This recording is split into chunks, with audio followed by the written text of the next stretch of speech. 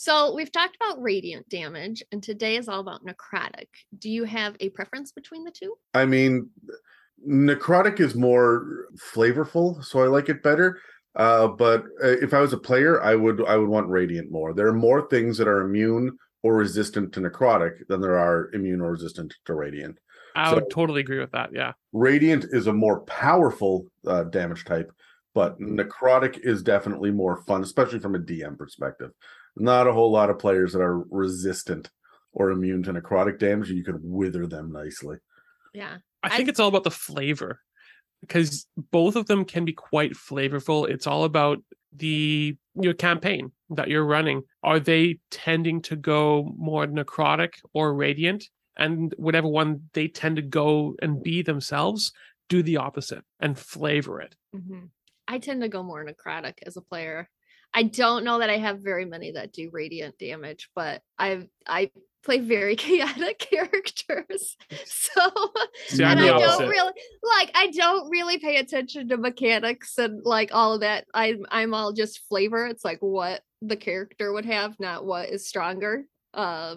And my characters would definitely be more necrotic than radiant. See, mine are more radiant for the same reason. I try and bust up the damage and everything. And although necrotic has that, I just like to use radiant. Maybe it's because who I am, but yes, I'm a more radiant whenever I'm playing my characters because I tend to be the good guy. Yeah, I don't play very many good guys.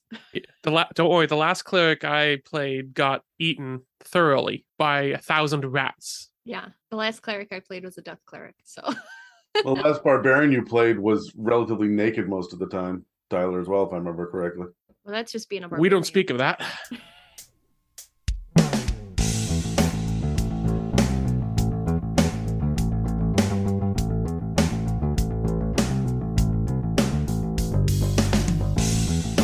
Welcome to the It's a Mimic podcast, where you never know what you're going to get.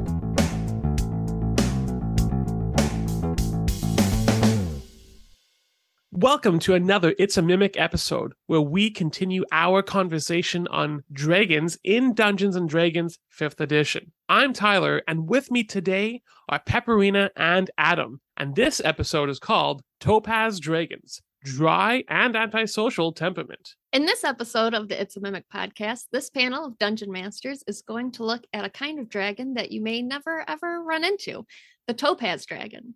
How does a surly and standoffish creature add to an interesting social encounter? What kind of tactics will a non-combatant use? And does this dragon give us any new way to think about necrotic damage? These guys seem like absolutely frustrating NPCs to have to interact with.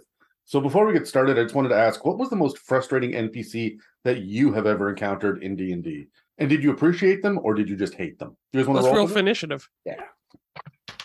I got a 4. I got an 11. I got an 8. It's so hard to answer this question because I'm always DMing.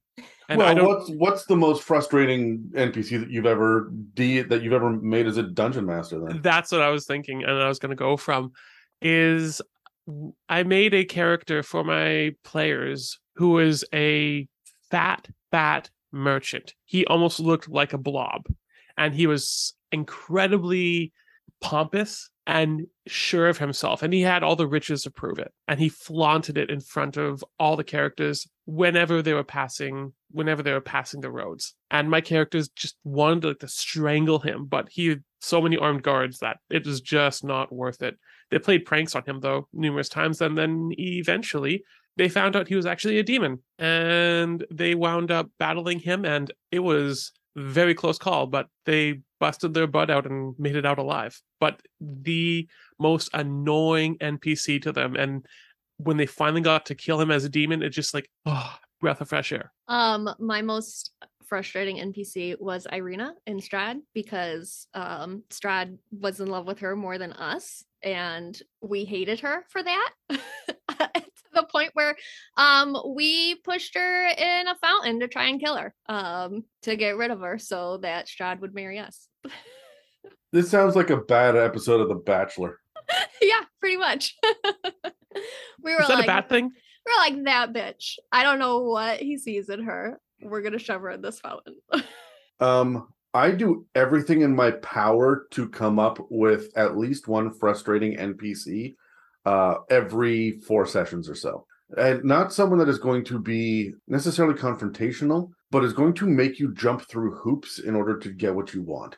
Most of my NPCs are helpful because that's what they're enemies, or they're helpful. They land on the good or evil. But every once in a while, I'll get a self-serving NPC. My favorite one right now is Camion, which I've spoken about a couple times in the past, and he was an imp. And he was just always there to help for a price.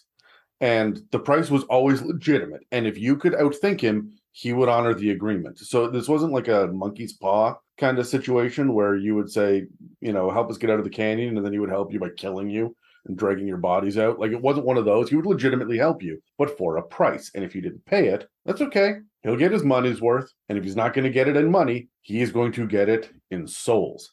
And so he was just consistently in the background killing NPCs. And he's been in like 5 campaigns. It has taken my players a long time to figure out that some NPCs just go missing and are never heard from again. And because they don't keep accurate notes, they're not certain which. So over the course of 5 campaigns, which are all linked in the same world, Camion has racked up exactly 100 kills. And on the 100th kill, he got to rank up to go from an imp to the next level of devil. And so my players love to hate Camion. Also, he's a familiar of one of the warlocks in one of the campaigns. So that's also an issue for them. Is it an issue? Well, she can't get rid of him, no matter how hard she tries. So it's an unwanted familiar? Yes. Incredibly helpful, and will save her bacon on a regular basis, but did just murder one of the kings of the levels of hell, and super power up, and now he's like a CR20 creature, so all of his scheming and plotting has paid off. The king probably deserved it. Yeah. Well, he has an army, and they're going to invade the world somewhere around level 16. And the players don't know it yet. Key word in that sentence. Yet. Yep. Also, none of my players actually listen to the podcast anymore because they are all too busy. And this means that I can give my little trade secrets and not have to be coy and demure about it. So see, I can't do that. Record this 6 months in advance. So if Dave, Megan, Dan, or Casey, or Mieka are listening to this, fuck you. Here comes Camion. Excellent. Very good. Okay, before we get any deeper into our discussion on Topaz Dragons, let's cut to an ad break. We've previously covered quite a bit in our discussion on Dragons in 5th edition. For all of those episodes and more, you can follow or subscribe at Spotify, Apple Podcasts, YouTube, and dozens of other podcast apps. And if you'd like to support us, you can donate through the website, check out our store, or join our Patreon and get access to other episodes and series. If you'd like to pay for some ad space on It's a Mimic, or just send a shout out to a friend, please reach out to us through our email and website that are listed in the show notes below. Before we get into what's being offered on our Patreon this week, I just want to say thank you to Jerlyn, who is our newest patron and has offered us pizza, but it's only Little Caesars. This week on the It's a Mimic Patreon, I sit down with the only It's a Mimic host who has actually run through the Tomb of Annihilation to cover that campaign in a Legend Lore episode where we get into the nitty-gritties of it. It's largely considered to be one of the better adventures out there and is good enough to have a number of tie-in PDFs that were published back in 2017. But in today's landscape, is it worth your money and your time, and is it up to our high standards? If you'd like to check out our Patreon, the link is in the show notes below. Anyway, let's get back to the episode. So as we begin our discussion on Topaz Dragons, let's look at what Fizban himself has to say in the quotes we find in the book. The first one says, "A Topaz dragon named Blustertail once complained to me that he hated water because it talked too much," whatever that means. I'm still perplexed about that one too. The second one that we see in there says, "Sometimes the evening sun catches the Topaz dragon just right, and I forget whom I'm talking to, thinking it's my dear Sardior returned to me at last." I love that quote because it's not just mushy-gushy. It's not just absent-mindedness of Fizban. If we look at who Sardior is, it's the first gem-born dragon. Is Sardior actually? I don't think Sardior is actually a gem dragon. Well, I think just he's he, she, they. Remember, there's no gender assigned to this one. This is just the only neutral dragon. Mhm. And True. Yeah. and it's really 5th edition is coy about its lore, right? Yeah. And as much as we have Bahamut and Tiamat and Sardior as the first 3, Fizban is clearly Bahamut. Mm-hmm. So I love this tie into that. Yeah, we're just not supposed to acknowledge that, right? So Yeah. so like this is one of his siblings who's gone missing for eons. So I don't think this is a romantic my beloved. I think this is a memory faded in the past. Yeah. I agree. Okay. Yeah, normally these quotes we don't get like really a look into Fizban himself. They're more just like whimsy about the dragon. So I think this gives us a little peek into him. Mm-hmm. Which is totally amazing. Mhm. I want more of that. I want more of that. So let's talk about the actual topaz dragons themselves. Due to the necrotic energy from the negative plane that's coursing through them, topaz dragons themselves are a natural embodiment of decay and despair. Now, this idea of the negative plane, we talked briefly about it in our Crystal Dragons episode 203. We talked about the positive plane and the negative plane being the opposite. And it's not an actual plane that you can visit, but more so it's where the powers come from. That is anything negative, for example, raising the dead or anything that is causing necrotic damage. It comes from the negative plane. But again, 5th edition, next to nothing on it. You'd have to dig deep into 3.5 and even earlier just to even find any information on these things. But just to get an idea of what we mean when we say the negative plane. Now, due to their psionic powers drawn from this negative plane, they exude from their very being the idea of entropy, the idea that everything will eventually die and decompose. As such, they often come across as a morbid curmudgeon of a dragon. I can just see like a wrinkled old man dragon just. But if we look at what they actually look like, at the wormling stage, the scales have this pale orangish yellow hue to them, and it's kind of dull, cloudy looking. As they grow older, the scales become more translucent, seeming almost to have many layers to them, and that cloudiness of the scales begins to clarify. As for the shape of them, they are wider at the haunch, which means for bards who are drawn to larger posteriors and cannot tell a fib. There's a little junk in the badonkadonk. Yeah. But they taper down the closer to the head that you get, similar to a wedge shape if you were to look at them from above, or more often than not, if you're looking from below. Now, one unique feature about them are their wings, because they're designed in such a way that it more so propels them forward as they fly, as well as when they're swimming. How this actually looks, as a DM, I would want to flavor that and what that actually looks like, both in the water and in the air, and I would make it different than other dragons. Their wings almost look backwards in shape. Yeah. Yeah, they do. Yeah. I definitely noticed that when I was looking at them because I've painted a lot of wings, so like the spines and stuff on them, I was like, those are backwards. Well, it makes me think that they're more predatory, right? Because when you look at how eagles and hawks and whatnot dive, they very much have the wings pointed forward, as opposed to things like starlings and sparrows and stuff. Their wings kind of point backwards. So I feel like these guys are, just based on their design, really good hunters. Also, their tail's super long, hey?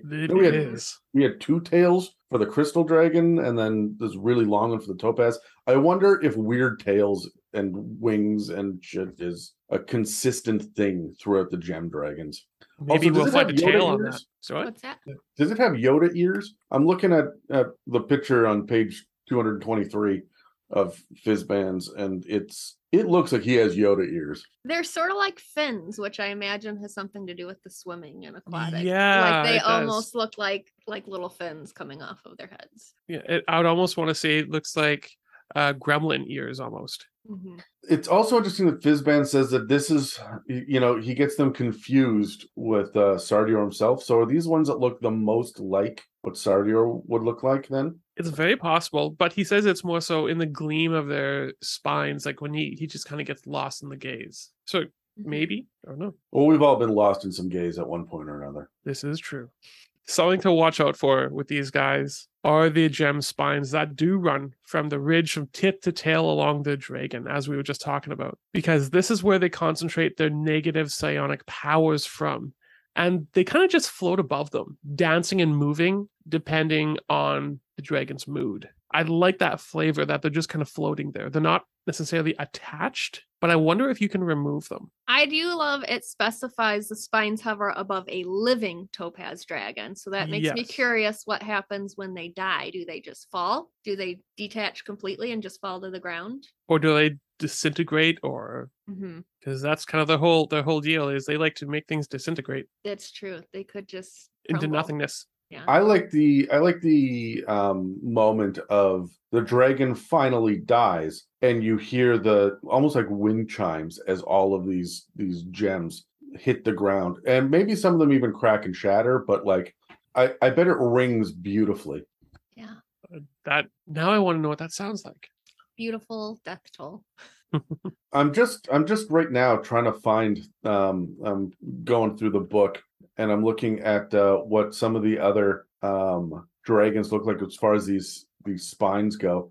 The Great Worm has one, of course. The gemstone, the super gemstone has stuff that floats, but it looks like the emerald does as well. I know the crystal did, right? So like, I think this is a general theme. I'm not sure if the sapphire or the amethyst do. The But sapphire doesn't have like spines that float, but it does have little bits that float off of like its face and its horns and its tail. okay, even the draconic shard in the book has little floating pieces. That was based on gem dragons, clearly. So I do believe the amethyst also has floating I bits. think that is a matching theme, like almost this ethereal kind of feel to them. Mhm. yeah. So I'm sorry, I'm just trying to find a picture of the amethyst. There's Yes, so few it does. It has big ones that Oh float yeah, off. there you go. There's some big hefty shards on that there beast. Yeah. don't get excited there, Adam. I'm gonna get lost in the gaze. So with these guys, while they're not necessarily malicious like the distant black dragon cousins, they are the embodiment of decay. To them, destruction is a natural course of action to make way for new creation as the decomposed materials add to the soil to encourage better growth for the future. And this is why they use their powers to turn what is already dead and diseased into dust to make way for the new creation to come through. I like that a lot. Sorry, did you say you don't like that? I do. I like Oh, this a lot. Yeah, Mhm. yeah. These guys must be a blast at a party, hey? These guys in the freaking circle of spore druids. Fuck. Yeah. I Uh, did see at some point in the book it said something about them not getting along with druids because of that, which I Yes. disagree with because there are the circle of spores, there's the circle of fire, and that's their whole thing is like the circle of fire. It's the burning to create new. Yeah, the wildfire. There's also going to be Circle of Land Swamp as Mhm. well, which would, kind of tie into this in some ways. Yeah, So- and druids are very neutral when it comes to nature and they understand the life and death working together. So I disagreed very much with that passage. I can't remember exactly where it was, but I like that, but I mean, it's looking at the same way that every time that a rogue is mentioned, you're assuming thief or assassin. Anytime a druid is Mhm. mentioned, you assume, tree hugging hippie, right? Mhm. wait a minute. They're not all of those? No, no, they are I've- not. I have Um, never played a tree hugging hippie druid, and I've played quite a few.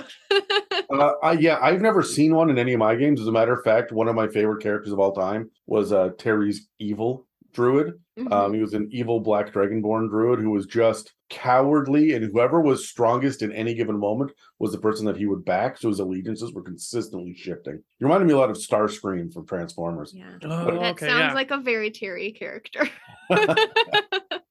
I also like the phrase "Very Terry." I hope we Very have a very Terry. Terry Christmas. I don't. Oh, what would that look like? So Just here's everybody crying. fun fact about these guys, because we mentioned already their wings help them propel them forward both in the sky and while they're swimming. They hate water, even though they're natural swimmers and they usually live on seashores or brackish marshes. They absolutely have a complete disdain for the water. Coincidentally, their favorite food comes from the water as a giant squid. But it's good. It's okay because this gives them ample opportunity to express their disdain for water as they are dripping wet with the squid in their mouths. So good on them. They're just creating a time to I express. loved that about them. Like, Yeah. that's my favorite fact. I've been telling everybody. I'm wet. Get it off of me. Now, they're usually at odds with bronze dragons as they compete for territory on the coastlines because bronze dragons also like the coast. I'm curious, though, do you think they also compete with black dragons? Because black dragons like to be in swamps, and these guys also kind of like to be on the edge of swamps where salt and fresh water meet. So I'm wondering, do you think they compete with black dragons at all? I mean, yes, they're going to compete with just about every dragon that they run across. I mean, I can see them running up against. See, I don't like the idea of coast. Coast to me is bullshit because I live in British Columbia where we have a rainforest on the coast here. There are deserts that meet coasts. There are swamp areas. There are fjords. There's Arctic coasts. So the idea of coast is just garbage. That's just like where the land ends and the water begins. I wish it was just water based. Be much clearer because I could see them if they're just they're coast, fine. Do they run into white dragons, right? Like up north. So yes, I can see these guys kind of facing off against just about anybody. But I think that their antisocial nature was going to keep them from direct conflict. True. Yeah, they're not going to purposefully, I think, look out for any other dragon to come in contact with. No, it's true. More, I would say any other people in general. Yeah, any other creature. Because you did mention earlier, perhaps, that they also tend to make enemies with not just dragons, but with druids. We were just talking about that. But I would say anything that likes to protect nature. So not just druids in general, but just anyone who feels that they are a protector of nature. And that's okay because those guys are just ignorant. They don't have the long view of life like a topaz dragon does. Come on, guys. Get your act together. And lastly, with these guys, they tend to be solitary creatures and dislike having people around at all.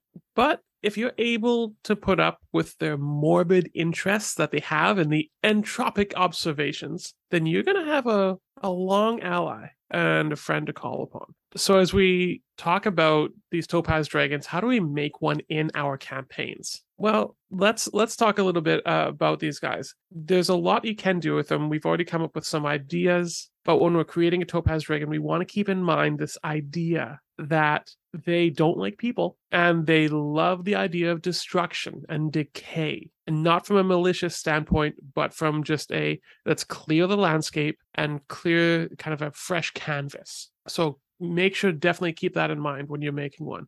There's a couple personality traits that you can go from the Fizban's book. I've taken 2 out here. It takes true artistry to maintain a warm, desert-like dwelling under the water. And the second one I got is, I soothe myself to sleep by imagining the perfect insults for bronze dragons. While I wait to meet one, I hone them on other creatures. So I love that it kind of gives, these two kind of give 2 different aspects of dragons. Their dislike for water and their dislike for bronze dragons. And everything else. And everything else. Kind of gives you a good idea of them. As for spells that we're going to be looking at with these guys, you have Bane, which is the opposite of Blessing. You have Control Water, which is self-explanatory. Create and Destroy Water, also quite self-explanatory. And the last one is Anti-Life Shell, which is essentially is the Don't Touch Me bubble. I could easily see them like casting this, an ancient dragon casting this and being like, don't touch me. As we go for adventures, let's look at some of the adventures that we have in the book. It's a D8 table, And here's a couple of them. A pirate ship is found floating on the open sea, the bodies of the crew completely desiccated. The only clue of what happened is a single topaz dragon scale on the deck. And the second one I grabbed on there was a topaz dragon is injured and stranded far from the sea, but the dragon is too proud to ask for help getting home. I like that these guys can be used wherever. Sure, they're mostly going to be used around the sea and the coast. Looks like where the water meets the land, just for you, Adam. But they can be used anywhere, and wherever they are is going to change the dynamic of who they are. Yeah, you could almost put those two together and like be different clues in the same adventure. Oh, it's so true. As for the layers, let's talk about them a little bit, because we've already discussed how coastline is kind of a generic term which should be used where the water meets the land. And that's where these guys like to be. Either that or where fresh water meets salt water. They just love to see it consistently going against each other. So which is why they like to kind of be in these brackish marshes. But on that note, they also love to bask in the sun beside the water, even though they despise getting wet other than a bit of sea spray in the air. Oh, I got some water on me. Dry it off, quick. But they love watching the water a lot more than being in it. But because of their constant kind of bickering with bronze dragons and other things competing for the same land, they change at least more frequently than other dragons. When some dragons find a place, they stay there for, well, an eon, so to speak. Whereas these dragons do change a little bit more because they don't want to compete, and also they just want better views. They want to have a better view of the sun wherever they are at. So their layers don't look as finished as some of the other dragons' layers. But I can tell you this about these guys. Topaz dragons are interior decorators. I am 100% sure of this because they use mirrors. They use many different shades of fabric, gold and yellow, and other objects that kind of go well with the spines to decorate their digs. And they do it in such a way to bring in more light. And I can easily imagine these guys putting a tapestry on one side. Oh, no, I can't go there. It needs to go on the right-hand side, a bit on the upper side, and then the other wall, we're going to put it on the left-hand side. We're going to create this. And those mirrors, make sure they're in the exact position to get their interior decorators. These guys have my heart right there. They are interior decorators. I love these guys for this. I wonder, so they're all about, decay and desiccation and whatnot, right? And destruction over time. But I'm wondering, do they have a special love? Like, is their hoard special to them because it is items that do not deteriorate over their lifespan? It could be. Like the things that it holds most dear. I mean, you said tapestries, and tapestries will eventually rot, especially if you're in like coastal regions and there's water and salt water and like that kind of moist air and whatnot. But like, but their layers are dry. Yes, their layers are dry, but like I feel like if you're bringing in the tapestry from the outside world and whatnot, right, it's going to be like that's why I really like the idea of mirrors and gems and crystals and gold and like sculptures maybe, because stone doesn't deteriorate as quickly as how some dragons will collect pets or minions, or they like growth and greenery, and these guys, I bet, like, there's not a potted plant to be seen. If it is, it's a statue. Yeah, it's they have plastic plants everywhere. Those will last forever. Then they don't have to water them too, so they don't have to worry about getting wet. I really want to explore the idea of how these things interact with either themselves, or if there's another person in there, what kind of attitude they have. Like I would laugh hysterically if one of these guys, he had the mirrors everywhere. They love looking at themselves and how the lights play. And then suddenly he says, "Does this make my haunch look big?" The correct answer is yes. If you say no, it's big trouble. Exactly. But speaking of the hordes, Adam, they love to organize their hordes to the point where it's obsessive. I actually don't think they have too much tapestries in their hordes for the reason that you said, that they do decay. So it's more so in the whole decorating area that they have, but not the horde in and of itself. It's just the main hall has all these tapestries and everything in there. And I think that, yeah, it's just going to be more so just things that don't fade away with time in their hordes. But as I did read, they do sometimes include undead in their horde, and I thought that was a fun. Yes, they do, and we're going to get to that in a tiny bit there of why that's the case. But let's talk about what their lair kind of looks like. At least some places we'll find, because they have an entry tunnel or a couple entry tunnels, either on a beach side or on a cliff side. They have their horde chamber, and then they have their decorated caverns. This is where they would have all those tapestries. They would have the mirrors would be everywhere, including the horde room. But I think this is where you find those tapestries. And they even have separated islands. Again, maybe it's just for other places to bask in the sun, or who knows, campaign ideas. But one thing I do love is they will sometimes even use flooded tunnels as their entrance to keep people out. Even if it means they have to get wet to get inside, they are willing to get wet for a moment to keep people out for long periods. I would imagine that on the other end, it's like a prestidigitation, or it's a destroy water on themselves. Get it off me. Get it off me. I like the idea too that, like, well, water's the worst thing ever. Like, this is just completely uncomfortable and it's horrifying. And why would anybody want to come this way? This is a great defense because water sucks, right? Yeah. And everyone else is just like, well, like I guess my boots are wet, but like, all right, let's go, right? How are you not more bothered? I love that. So with the actual mechanics of the lair, what they have, we know what it kind of looks like, some things we might find in there, but the actual mechanics of it that can go with the lair. We see these with the crystal dragons, this one of beguiling whisper. And it just means that anyone that the dragon can telepathically whisper to, wow, I didn't even say that right. Telepathically. There we go. That's better. Words. Yeah. But any person that has this beguiling whisper, they need to succeed on a DC 15 wisdom saving throw, or else they're going to be charmed on the next count of initiative, which is 20 usually. And they have to try and obey the command of the dragon to the best of their ability. That isn't going to be directly harmful to the creature. Again, we've seen this already. This next one, though, this is the one that just sends shivers down my spine as a DM. I'm like, oh, this is good. And that is cancellation. The dragon gets to choose an active spell of 5th level or lower that it knows of, that it's aware of, and that's in its lair, and it just ends the spell. This is your counter spell as a lair action. Holy flip. That's powerful. Get any concentration spells. This has real Rakshasa vibes to it, and I love it. This is also going to drive your players up the wall. Keep in mind, this is only for adult and ancient dragons because it's lair actions. But like, so you're at least CR 13, which means they're coming in with some big, powerful spells, thinking now we can finally do this, and it just gets canceled out. Yeah, that's what I loved. And then it wastes that spell slot, like for that player. It just spell slot gone. 5th level. And it gone. Doesn't waste any spell slot for the dragon. Right. Mm-hmm. I just want to see the faces of the first time it happens. And you don't tell them.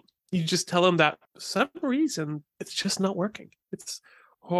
Or they come in and they have, even if they're just walking in and they have a light, the cantrip light cast, and all of a sudden it goes out. What happened? And then the last thing they have for the lair actions is this one called Negative Energy Infusion.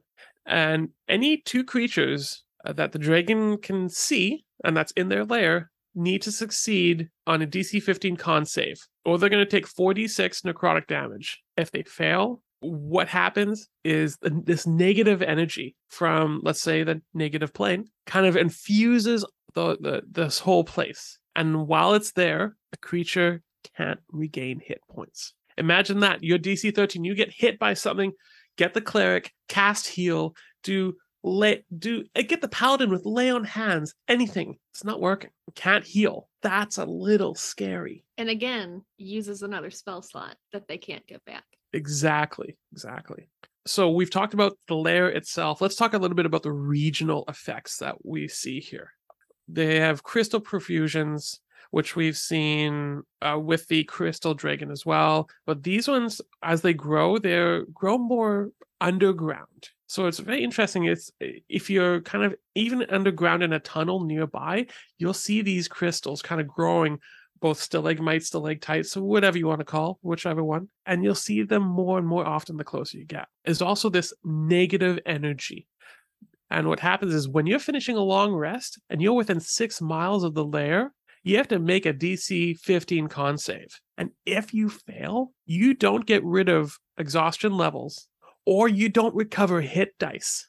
This is if you're within 6 miles of this thing.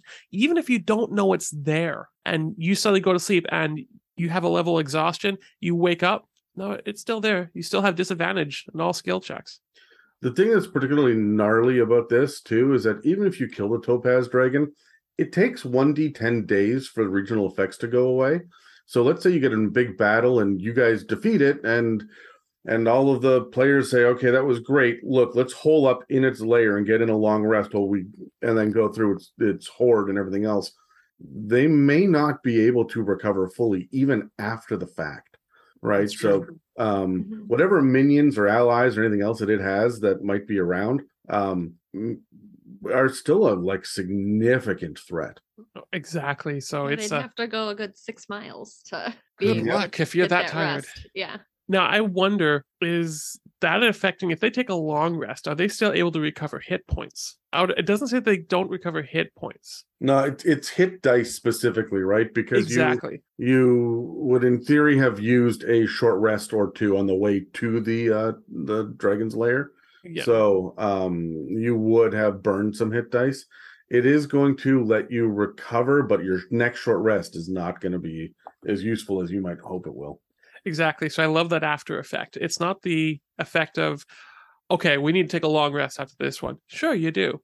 And then you head out, and the next thing that comes up and you need to take a short rest. Oh, you're not regaining as much as you thought because you don't have those hit dice. Sorry, I'm looking up right now how far you can actually get in 6 hours according to the rules as written. So we're gonna circle back to this. I'm gonna interrupt you in a minute because it's gonna take me a sec to find this. No, of course, that's fine.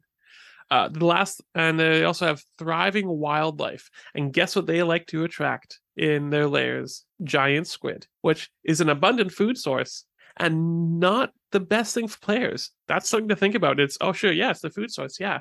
What if you're nearby and you're near the water? Guess what's going to happen to you if you get too close to one of these giant squids? That's not a random encounter. That was very on purpose. Okay, so here's what I've got. Your distance travel. Now, I mean, this is assuming that you're not on a ship coming in from the coast, right? But that you're walking. So it has your normal speed is 24 miles per day, which means that you're moving for 8 hours at a time. You don't actually travel for the full 24. So that means that you're doing 6 miles in 2 hours. You're essentially moving 3 miles an hour, right? Which means for 2 hours worth of random encounters, you are going to be under the effect of this regional effect. However, if it's thick underbrush and you're moving like it's difficult terrain, that's at half speed. If you want to be stealthy, you can only move 18 miles, which means that's going to be 2 miles an hour. If you're moving quickly to get through this, then you're taking a -5 penalty to your wisdom score, and you are still having to walk an hour and a half under these rules. This is going to be a significant issue for people. It is. Honestly, it is. I really like the idea of the exhaustion, even more so than just the hit dice. That if they take a long rest expecting to be rid of their exhaustion, oh no, it's still there. And they have to find someplace to sleep to get rid of that exhaustion. Oh no, you can't do it here. I find that even more scary for a player. Yeah. Mm-hmm. And the last thing they have, yes, there's more, is something called watery sight. Essentially, it's just they can use clairvoyance from any body of water within 6 miles of the lair. And again, this is part of their abilities. It is not a spell that they have to cast. They don't use up any spell slots. This is a part of their layer, or the regional effects, I should say. Mhm. As for the treasures that these guys have, we talked a little bit about it already. They love gold, and they love anything that kind of goes with their scales, except bronze. They detest bronze. You'll never guess why. But they also love nautical themed items. So you could imagine having a gold sextant in there. Or they love sun-themed items, anything that reflects the sun, and mirrors of all sorts all throughout it. This is the light source. They have natural light coming in, bouncing off these mirrors, and it's just lights up the whole cabin. I think, was it in The Mummy, I think, when they entered into the cabin and they adjusted a mirror and then the whole place lit up? It's Indiana Jones. Is it Indiana Jones? They did that in The Mummy too, but they definitely did that in one of the Indiana Jones. Yeah, I was one of the two, but it's that same idea that they love using mirrors to light up everything, Mhm. which I think is a really cool light source, so to speak. But they love playing with the light in their layers and the different kinds of the shine that the light brings off of whatever surfaces that it's on, and they love experimenting. Again, they are a little enthusiastic, I want to say, in their hordes about what they can do, and they are a little OD, just like, no, that seems to be exactly right. It needs to be right there. That's right. Oh, you mean they're OCD about it? Yep, completely. Thank you. My brain had a brain fart. Yeah, I have an interesting thought. So they love nautical themed items, and they're on the coast. They don't like getting wet. That annoys me, right? That the fact that they're not, this doesn't line up as cleanly as some of the other dragon environments are, right? You're like, oh yeah, they can have like golden sextants, and they can have, special spy glasses, and maybe even a famous ship, because you guys have a swim speed, right? They don't breathe underwater, but they're fast. They can get down and like lift up nearby shipwrecks and pull them back to their areas. And I wonder if the reason They that actually are amphibious. They can breathe underwater. Can they? Beautiful. Yeah. Okay, so I don't know why I thought they couldn't, but so I like the idea of them rescuing these bits and pieces, these treasures from underwater. And I'm wondering, maybe they like the coast because of the way that the water and the waves corrode the land away. It very well could be. Mhm. Or even the idea of how the sun shines off the water. It's Yeah, true, like because- the water being a big mirror for the sun. Yeah, that's a good point. I mean, some of the worst sunburns I've ever had were when I was on the water. Mhm. But no, I really like the idea of them, like, they're big picture, right? All gem dragons are fairly big picture as well. Mhm. So the idea of the world, in the end, everything dies. I mean, Jesus, that's bleak. Fuck, that reminds me of fucking high school poetry. But you have to think of the other side of it too. They clear it away for the purpose of new creation, which you could imagine for a topaz dragon, if it is just basking on the seashore, waiting for the sunrise. And when it sees the sunrise, to them, it's like a new creation. Do you think that they don't like getting wet? Like, there's a difference between being submerged in a pool and then standing on the edge of the pool when you're like shivering and cold. Like, do you think they don't mind being underwater, but the moment they like burst free and they're dripping, like, towel, fuck, Yes. towel. Yeah. That's my kids. I like just because you're good at something doesn't mean you have to like it, Like, you could be good at so many things that you fucking hate. And I feel like that's a big personality, trait of theirs, is like, just because I'm good at it doesn't mean I like it, but I'll Mhm. do it if I have to. But I'm gonna complain. I make macaroni for my kids. I'm good at it, but it doesn't mean I like it. Mhm. Yeah, I make very good pickles. I cannot fucking stand pickles. Like, can't Oh, stand them. Thank you, But Peps. Thank you. I make amazing pickles, so I've been told. Won't eat them. You got a weird palate, Peps. You don't like mustard, you don't like pickles, and I don't know what to do with you. I don't Is it like just- vinegary things. Is it just ketchup on your hot dogs then? We in Ohio put chili sauce on our hot dogs. It's chili cheese dogs. So chili with no beans, cheese, onions. Most people put mustard, but I do not. Yeah, no, I'm all over. Like, chili cheese dogs are great. Why no Uh-huh. beans? That's just the chili sauce on hot dogs here. There's no beans in it. It's just meat and sauce and flavor. I feel like you live in like Oz, right? It's Alice in Wonderland down there, where everything is familiar, but it's not quite right. Uh-huh. Yeah. We also put that on spaghetti noodles. Yes, I do that too. Mm-hmm. Coming back to it now. As much as they love doing all these things, as OCD as they are about their horde, they will never show it to anyone else. So they get it picture perfect, the most amazing and beautiful thing that they could ever do. And they will never show anyone else. Even if you're friends with them, even if you have made an ally of them, they are very unlikely to ever show you it. Do you think that's because of all of the damn mirrors? And they're antisocial, so when you walk into the room full of mirrors, there's now 1,000 of you, and that would drive it up the fucking wall. It That's might. possible. Yeah. It could also be that don't touch that. Don't touch that with that. No, I spent 100 years finding the exact location for that. No, you don't touch it. Between the rogue stealing it and the bard humping it and the barbarian knocking it over, like there's no good way. Like only the wizard and monk are allowed in here, and hands in your pockets. Yes. And you are only at the doorway. You're only looking in. You're not going in. Monks might even be tricky because they could try to run up it, and then you got footprints way up on the ceiling you got to fucking deal with. Now, can you imagine the druid just like tracking in mud? No. Even worse, tracking in water. Just puddles of water, just dripping. But they do have other treasures outside of material things really quickly here, because they also treasure information regarding anything about destruction and creation. So keep in mind, they're not all about just decay. They also love creation. A particular interest, though, of theirs is anything that manipulates things outside of the ordinary when it comes to these ideas of destruction and creation. For example, making something from nothing or raising an undead. This to them is just, is this new life? Is that what this is? This is interesting, curious. And anything that's using powers from the negative planes, they're just curious. They don't celebrate the undead and worship it. No, by no means. But they are very curious to the point where they will sometimes keep undead in their hordes, as you said. I would imagine it had to be pretty rare creatures because they know of undead. But it's the idea of what if it's a rare creature that's an undead? They might keep that in there. Who knows? It could also be the guard dog, so to speak. Yeah, I could see these ones like especially trying to go Draco Lich, like becoming that, or even just like trying to get a Draco Lich in there.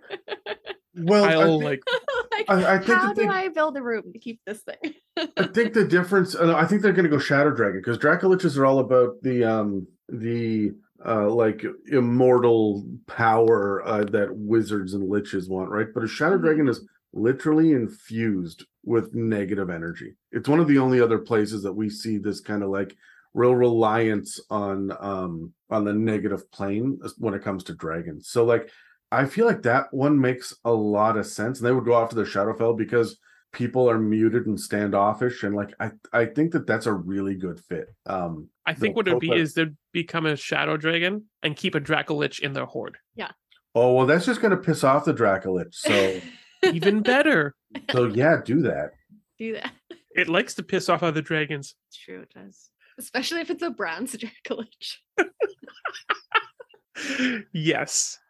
So let's roll some dice, guys, and I got a few questions for you regarding these guys. So let's roll some dice. 19. Also 19. I got a 14. I'm going last. It's bullshit. Peps, let's roll off. 10.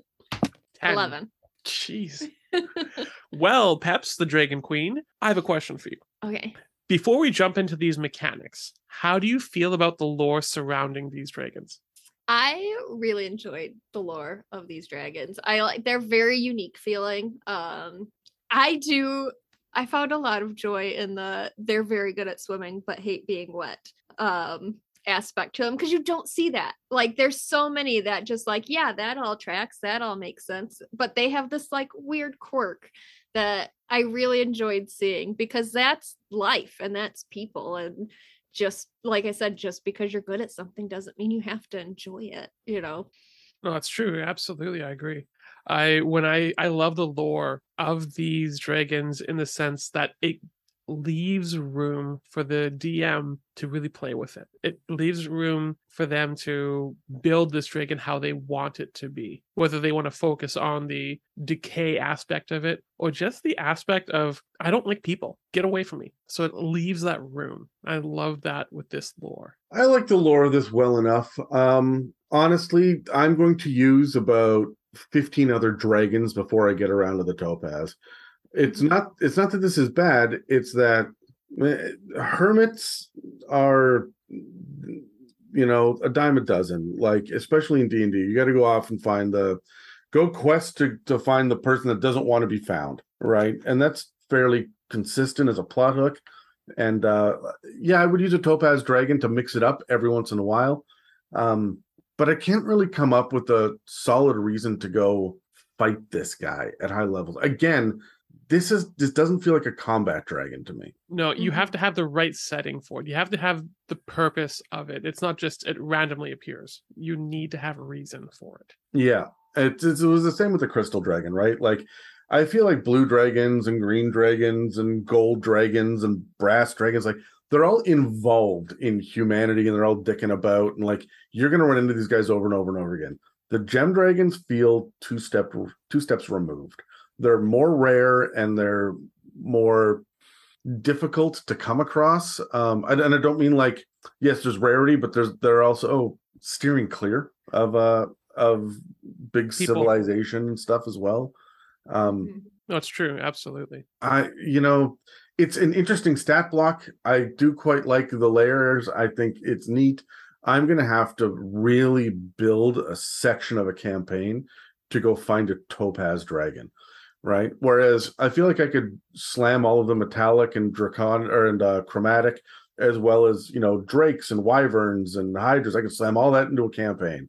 But if I'm doing gem dragons, this is a gem dragon campaign. These 3 levels are topaz dragons. The next 3 levels are sapphire dragons, right? And like, because there's a lot about them, so and it's all very specific. A lot of room to play in, but very specific as far as their weird attitudes about shit, right? Yeah, I could see it there being confrontations between dragons. Like you could see a bronze dragon and a topaz dragon going at it from a distance type thing. Yeah, but like, I feel that the easier window into that conflict is through the bronze dragon side. The topaz dragon is just over there doing their shit. Yeah. You don't really explore so much as you go in to fight on behalf of the bronze dragon, right? And again, they don't feel like combatants, so it seems, I don't know, it seems odd. It is a little. What do you guys think of the spells, though? Did you find that they're a little lacking, or did you find it fit? I think my favorite one that they get is the create destroy water, because I definitely see them just destroying the water on them to get dry.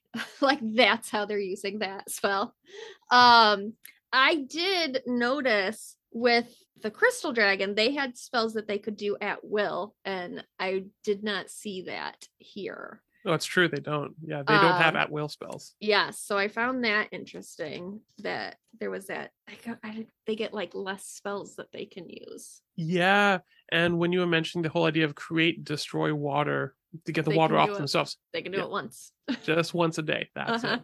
But is that also how they're like drying out their layer too? Because it says they meticulously will dry their layer. So I think they're sort of reserving that to make sure their layer is very dry. Like there's a puddle, I got to get rid of it. I think you're right there.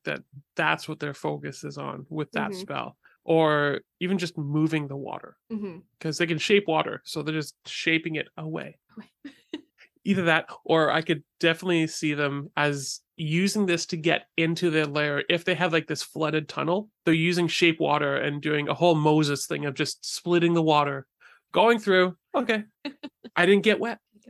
I do like the anti-life shell spell. It does kind of fit them because anti-life shell allows undead to come in. So they're comfortable around their undead, but not around people. Because undead don't talk as much. Yeah, it's true. You hear, but also I feel like they would have to have their own like section in their horde for their undead ones, or they're just bumping into shit. You mean like bumping uglies? Like, yeah, like the undead, they're just like knocking over they're very meticulously put things. So I think they'd have to have a whole separate section of their horde area. Well, okay, that brings me to an interesting point, though. Is everybody, sees the word undead and they think zombie, but I was like, I feel like they're just in their lair is full of ghosts. Yeah, it could very well be. Yeah, they don't Right? touch anything. The idea That's true. of shadows in the mirrors, like the literal shadows, in the mirrors, or like specters floating around, because there's another alternate rule set for specters. You can get poltergeists, right? So they're invisible and they just interact with the space. And as long as the Topaz Dragon can keep them under control to some degree, that'd be neat. That'd be interesting to see. And not every undead is mindless. Like we always think zombie and skeleton, but you get a skull lord or a white or something like that, a death knight that cohabitates this space. That makes a lot of sense, and that's really interesting. Mhm. It I- does, but I also find that it contradicts the idea that they don't want to be disrupted. If they're being OCD in their horde and organizing it consistently, they don't want people talking to them. Yeah, but I think that, okay, so here's where I'm coming from with this. If you've got some sort of sunken, like I'm thinking on the coast there was an earthquake, a typhoon, something, and a castle ended up sinking down into the sands, and there's a large cavern there, and a death knight is just there brooding angrily, radiating like necrotic energy and just being a negative presence. Topaz Dragon might move into the cavern and never step foot in the castle. Okay, fair enough. Mhm. That's absolutely. It That- is interesting that they keep them as part of their horde and not just their minions, though.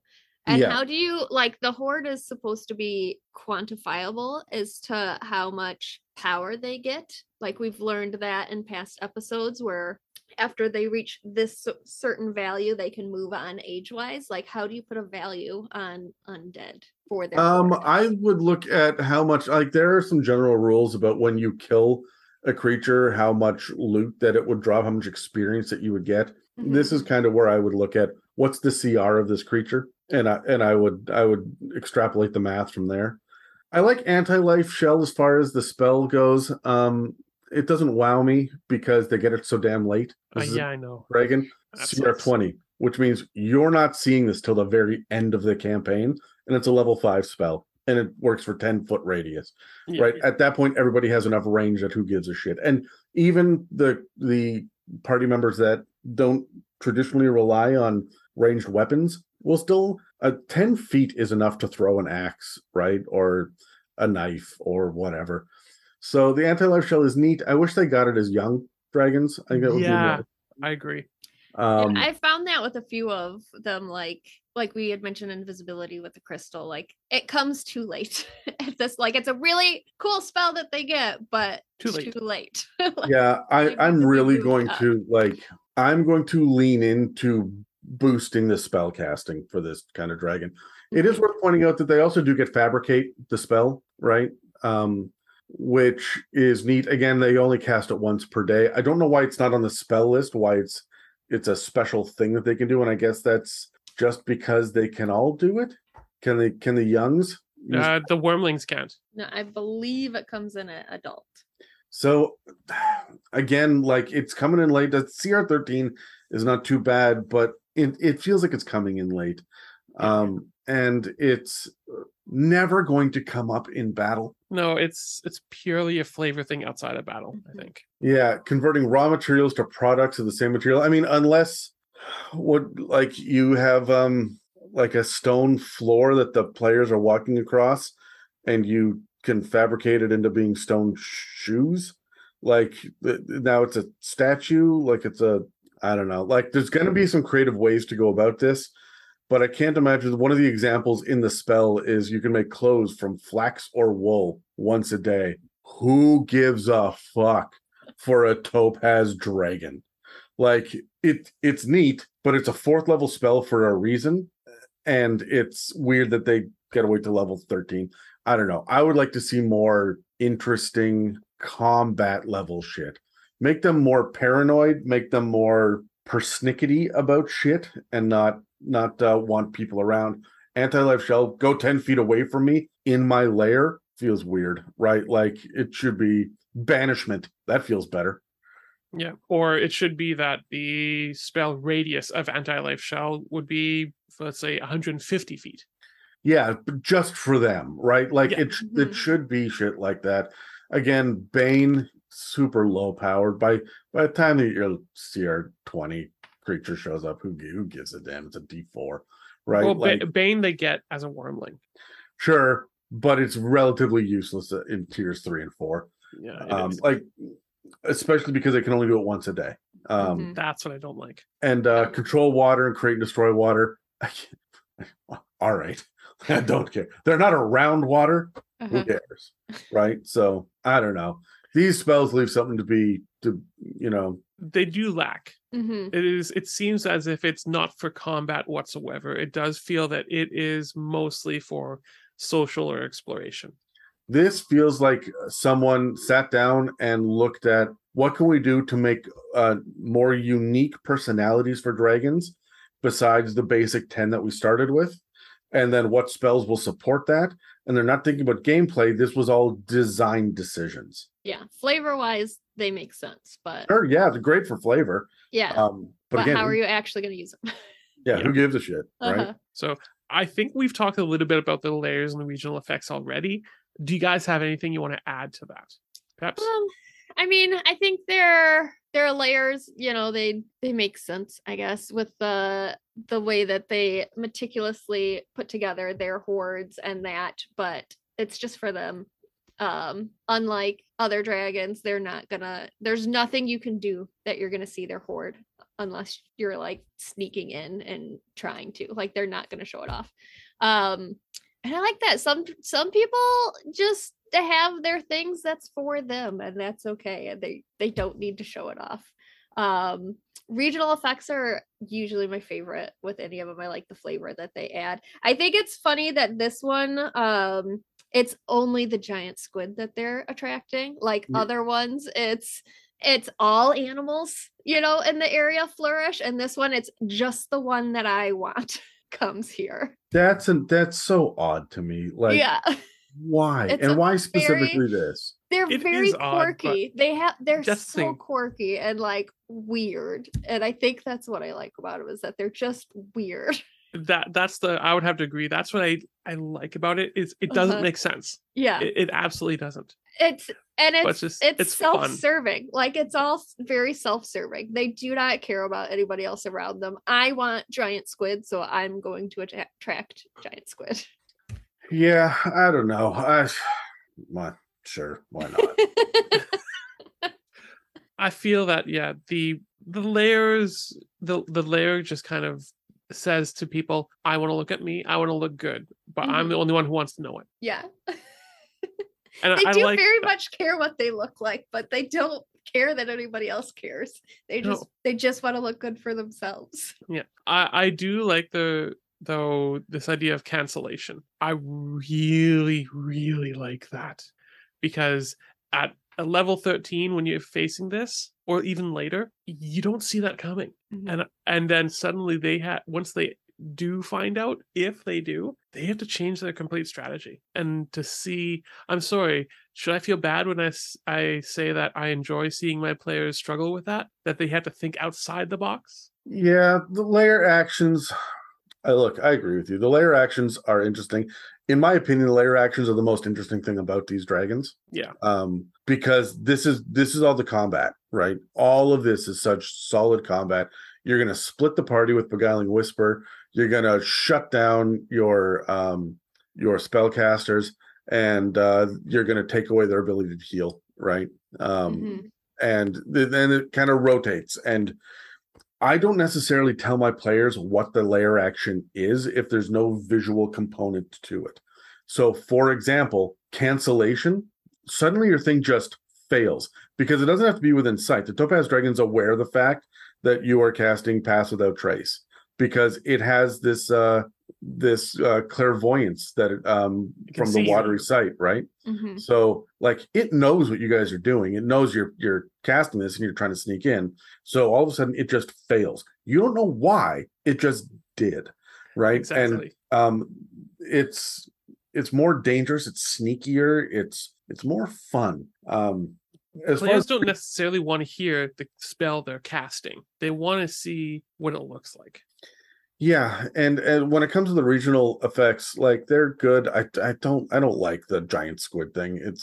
It feels like a bizarre add-on. I wonder if there's something in previous editions, which this is a holdover from, because I can't figure out why else they would do this. I do like the watery sight because clairvoyance gives us another spell, so their spell list of 4 is really 6 at this point.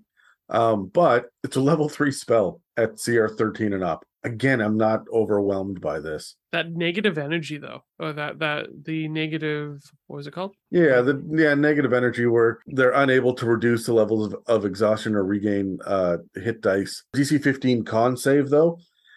The ones that are getting exhaustion at that level are going to be your barbarian, Which right? have a wicked con. Exactly. Mhm. So, and they're going to be your frontline fighters. So I don't think this is as effective as you may think, because your back row fighters are not the ones that are suffering from exhaustion or like using a shit ton of hit dice in the first place. So again, it's neat. It's cool. I like it when it's stacked with other things, but I don't know. The Topaz Dragon is leaving me a little, it feels lopsided. What do you think their eggs would look like? I think these ones are like the Fabergé eggs. They're very like gold and shiny and intricate and perfect. Like they have everything else in there. Like it's almost reflectively shiny. I go from the aspect of it's going to be part of their horde. It looks like everything in their horde. It is, as I said, it's shiny. It's beautiful. It is the prize center of their horde. And all the lights kind of are glinting off of it that they have in there. What if it was just one big mirror surface all the way around? Ooh. And that's kind of why they like mirrors and reflections and whatnot, is because that's the first thing that they are aware of when they hatch. Mm-hmm. I like that. So you could go that way, or you could go the necrotic energy way of it also. And it's crumbly and desiccating and... What if it is a mirror surface, but as you approach it, every step closer that you get to it, the older you look, and then by the time that you touch it, you look like a withered old skeleton. Because of death and decay. Mm-hmm. Yeah, and I mean it's just a visual effect, but it's one of those defense mechanisms that they just naturally have so that things don't touch their eggs. Yeah, I like that. I like combining the two. Like from a distance, it looks very beautiful, and the closer you get, like it just looks more creepy. Yeah, I like that. Well, the flavor of these dragons and their lairs is an interesting thought for DMs to play with, I think. But what about the dragon stats themselves? So as we look at the Topaz Wormlings, you can look at their connections table. It's a D6. I've just taken a couple out of there. One is a mated pair of griffins found a topaz dragon egg and they care for it as if it was their own. Or a pirate crew keeps a curmudgeonly topaz dragon wormling as a beloved mascot. Doesn't like water, ain't gonna go off the ship. As for its stat block, the size and alignment of this thing, it is a medium dragon. So it's still decent in size, but it's chaotic neutral and the CR 2. And it speaks draconic and has telepathy up to 120 feet. As for the AC of these things, it is 16, so it's decently high for level 2. A level 2 party having to get past a 16 AC, but they average about 33 hit points, so they're not a heaping heavy amount. Now, these things have a 30-foot movement, standard, a 60-foot fly, again, not too uncommon, and a 30-foot swim. Keep in mind, these things can swim just as fast as they can walk because of those wings that they have that propel them forward. And that can prove to be a little dangerous. I'm not going to lie. Also, 60 feet for level 2 is nuts. For fly? Yeah. Yeah. Mm-hmm. They're quick little buggers. As for the stats themselves, they're all above average, between 12 and 15, with the strength, intelligence, charisma being the higher of the ones. The saving throws, you got Dex, Con, Wiz all at +3 and Charisma +4. Their skills, Again, they have relatively high intimidation and perception, a +6, +5, and a +3 in stealth. As for the resistances, again, as you guess, it's cold and necrotic. So not that they don't shiver because they're cold. They just don't like the water. But they have blind sight up to 10 feet, dark vision 120 feet. So they can see a fair bit in the dark. And that passive perception of 15, you may not be sneaking up on these guys. As for their attacks, they just have the bite attack. So it just does minimal piercing and necrotic damage. But what's interesting is their breath, this desiccating breath. And it's this yellowish necrotic breath that just exudes out of them. And it's in a 15-foot cone. And it's a DC 11 con save, or they're going to take 6d6 necrotic damage and also be in a weakened state, meaning that all strength-based attacks are half damage and all strength saves are at disadvantage. That can be a heavy hit if you get hit by that thing. Now, mind you, it's only a DC 11 con save, but at level 2, your wizard ain't going to get past that. And they can cast Bane once a day. That's what we have for the Wyrmlings here. So let's roll initiative, guys, and let's talk about a couple things with these. So grab your dice. I got 8. 4. I got 11. Oh, Mr. Adam, you are first. Yay. So All right, what's my your question. So my question to you is, what is a quest or an adventure that would involve a Topaz Wyrmling? Honestly, I would have a Topaz Wyrmling hire the adventurers to escort it from one coast to another. I'm going to sit in my carriage with the curtains drawn. Don't look at me. And they may not know it's a Topaz Wyrmling. Maybe it has someone, or it's able to speak, through the window. Be like, don't look at me, don't look at me, don't look at me. I will pay you a ton of money to get me from this place to this place. And yes, I understand it's a skeletal warhorse pulling my carriage. Don't worry about it. It's fine. Now, is this all in Draconic? Yeah, absolutely. So, they're talking to the Dragonborn. Unfortunately, it's a bronze Dragonborn, so, fuck. So this guy's rude as shit, too. So I like it. I like the idea that the party comes up and sees this Wyrmling kind of going at it against a bronze dragon Wyrmling, and just an epic fight ensuing between the two. And by epic, it's, well, not really that epic. It's 2 Wyrmlings. But they're causing destruction at the nearby village. And it's just a little bit of mayhem. Not much, but it's enough that the villagers have asked you to step in and just kind of separate the two. And I just want to see, how is the party going to handle that? Are they just going to murder them both straight out and incur the wrath of something else? Or are they going to try and do something to keep them away from each other? I like in the personality traits, there is one that says, if my offspring can't care for themselves, I'm not sure they're worthy of my attention. And I think you could really play off of that with a quest or adventure with the Wyrmling, as they clearly do not have very caring parents and they have to figure things out on their own. So they might be as shy and standoffish as they are, looking for help to prove themselves to their parents. So that might be a good in on how you would get it to interact with one. Is this the first bad parent dragon that we've had? No. I can't remember which ones specifically, but no, there's some pretty bad ones. I would imagine black dragons are not the best parents. Yeah. Sorry, I was thinking metallic. Yeah, okay. Fair enough. Green dragons are the best parents. Absolutely. You know that they're passive aggressive as shit. Well, it also depends on your definition of good and bad parents, because brass dragons are going to be very helicopter parents, I feel like. So it's all perspective. It's all in the eye of the beholder. I have to say that the best part of this episode for me so far is that we managed to get Peps to say brass dragon again. And that's always my favorite part of every dragon episode.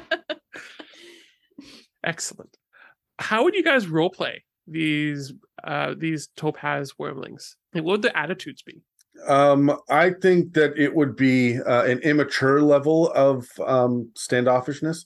You ever seen a kid on a playground, like under the age of 8, just like stomping their feet? Don't look at me, I don't want to talk to anybody, crossing their arms and just like huffing. Mm-hmm. You understand, Adam, I have 3 kids, all under the age of 8.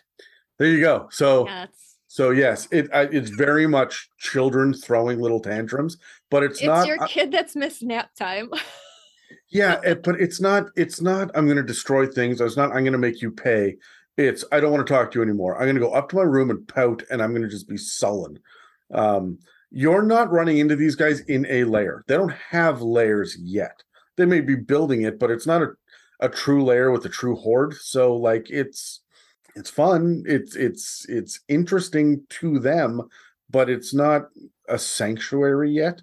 So I think that they're going to feel exposed and out in the open. Maybe there's some anxiety to these guys as well, especially because they don't have it set up where they can avoid being wet all of the time. Wormlings still have to deal with rain, right? And you can't imagine that's a good time. Yeah. No. So again, if I'm going to have them interacting with the party, they're going to need things from the party, and it's going to be begrudgingly. Mm-hmm. I would take these topaz dragons and I would make them be the proud, I don't need help kind of tweenagers, preteens. No, what do you mean? No, I don't want your help. I can do it. They're the independent, I don't want help preteens. Because wormlings are not always like babies and children. They can be like that kind of age too. But that's how I envision these particular guys, because they don't want to be around people. They don't want to ask for help. I can do it myself. No, and they obviously can't. That's kind of how I would role play these guys. See, I have two kids. One will talk to you forever. One will not talk to you. I have friends that she has known her whole life. She's 10. She will not say a word to them. And that's sort of like in my head how I would do it. Like, you have to be special. You have to have something that they really want for them to even say a word, like to bless you with a word, you know. And once, like, if you earn that, it's huge. If you've ever earned the like communication with a very, very shy child, like that's huge. They chose you for that. But that's sort of where I would go with it. Having a kid like that myself, that you have to really put in the work to even get a word out of them. Oh yeah. So really quickly, guys, what are some clues that might cause a party to be attentive that there might be one of these things nearby? What are some clues that would be? You're going to see a lot of dead plants. I think that it's using its breath weapon on small creatures and whatnot. Did we get into what the diet of these things are at all? Giant squid. Yeah, just giant squid is all. Sure. I mean, like a wormling, right? Like they're not eating giant squids, right? Is that why there's a bunch of? Well, there we go. So that's why they have giant squids like that are plentiful around, because they're just going to eat them. Yeah. All right. Well, I mean, so they love calamari. Yeah. Yeah. I don't know. I think that. Do you think that mind flayers are a delicacy? I think the mind flayer head is a delicacy. Just anything with tentacles. Yeah, I don't know. It's evidence of the breath weapon for these guys. There's not a whole bunch. They're going to hide. You're not really going to know one is around because they don't want you to know, right? I would agree with that. That you're going to see effects of the breath weapon sporadically. It's like it's testing on certain patches of ground. Yeah. It's not the whole plane is covered in this. No, it's just like little patches here and there. You see one plant that's vibrant, and then right beside it, this blackened stain. And maybe a little bit of new growth coming out of it. But yeah, I would agree. It would be just the breath weapon and the little hints of that. Yeah. So what are the combat tactics for these guys? Well, with all topaz dragons, the very first thing to remember is that these are going to be long, drawn-out, frustrating combats, because they've got a decent AC. They've got a small amount of hit points comparatively, at least for the wormling level. But remember, things are going to be doing half damage. Players will be doing half damage, and it's going to be the melee characters that are going to be up front and center getting blasted with this breath weapon, right? That are going to have to get into these fights. Your magic missiles are all well and good. Your fire bolts are fine, but like you're relying on great axes and long swords and stuff, and these are going to be doing an average of 5 divided by 2 round down. Like this is going to be long, drawn out, especially with a huge movement speed. Yeah. Right. I don't think that you're going to fight to the death with these guys. They're going to make it so that they weaken you enough, and then they're going to fly away. And I don't see them ever going for the kill, because who cares? They're big picture, right? You will die eventually anyway. That's exactly what I was thinking. Is they're not there to kill. They will do whatever they can to stop you and then get out of there as soon as they can. Yeah. At this point. Yeah, I definitely agree. They would just sort of hit and run. They would make you like shoot their breath weapon and then get out, because they are very quick in 3 different ways. So they have a lot of exit opportunities. So I don't think they're sticking around. It's just like a one shot and out. No. Yeah. All right. So while these guys don't necessarily seem like your typical ray of sunshine and are certainly a handful, I'm not sure why any parent would even want them, but let's see if they get any better in their dragon young adult years. What can you tell us, Paps? All right. So for the young, for the creature connection table, I picked out a clan of winged kobolds considered a young topaz dragon their monarch, despite the dragon's complete lack of interest and growing annoyance towards them. This is sort of the first instance we have of any sort of minions, I guess, because they are very withdrawn. So I liked the idea of them having minions and not wanting them. But they're sort of stuck. Getting into their stats, they go up to a large creature. They are still chaotic neutral. Their CR is now a 7, and they now can speak common. Their AC goes up by 1 to 17. Their hit points do increase by nearly 100. Their walking and swimming go up by 10, and flying goes up by 20. All of their stats go up by 2, except for dexterity, which stays the same.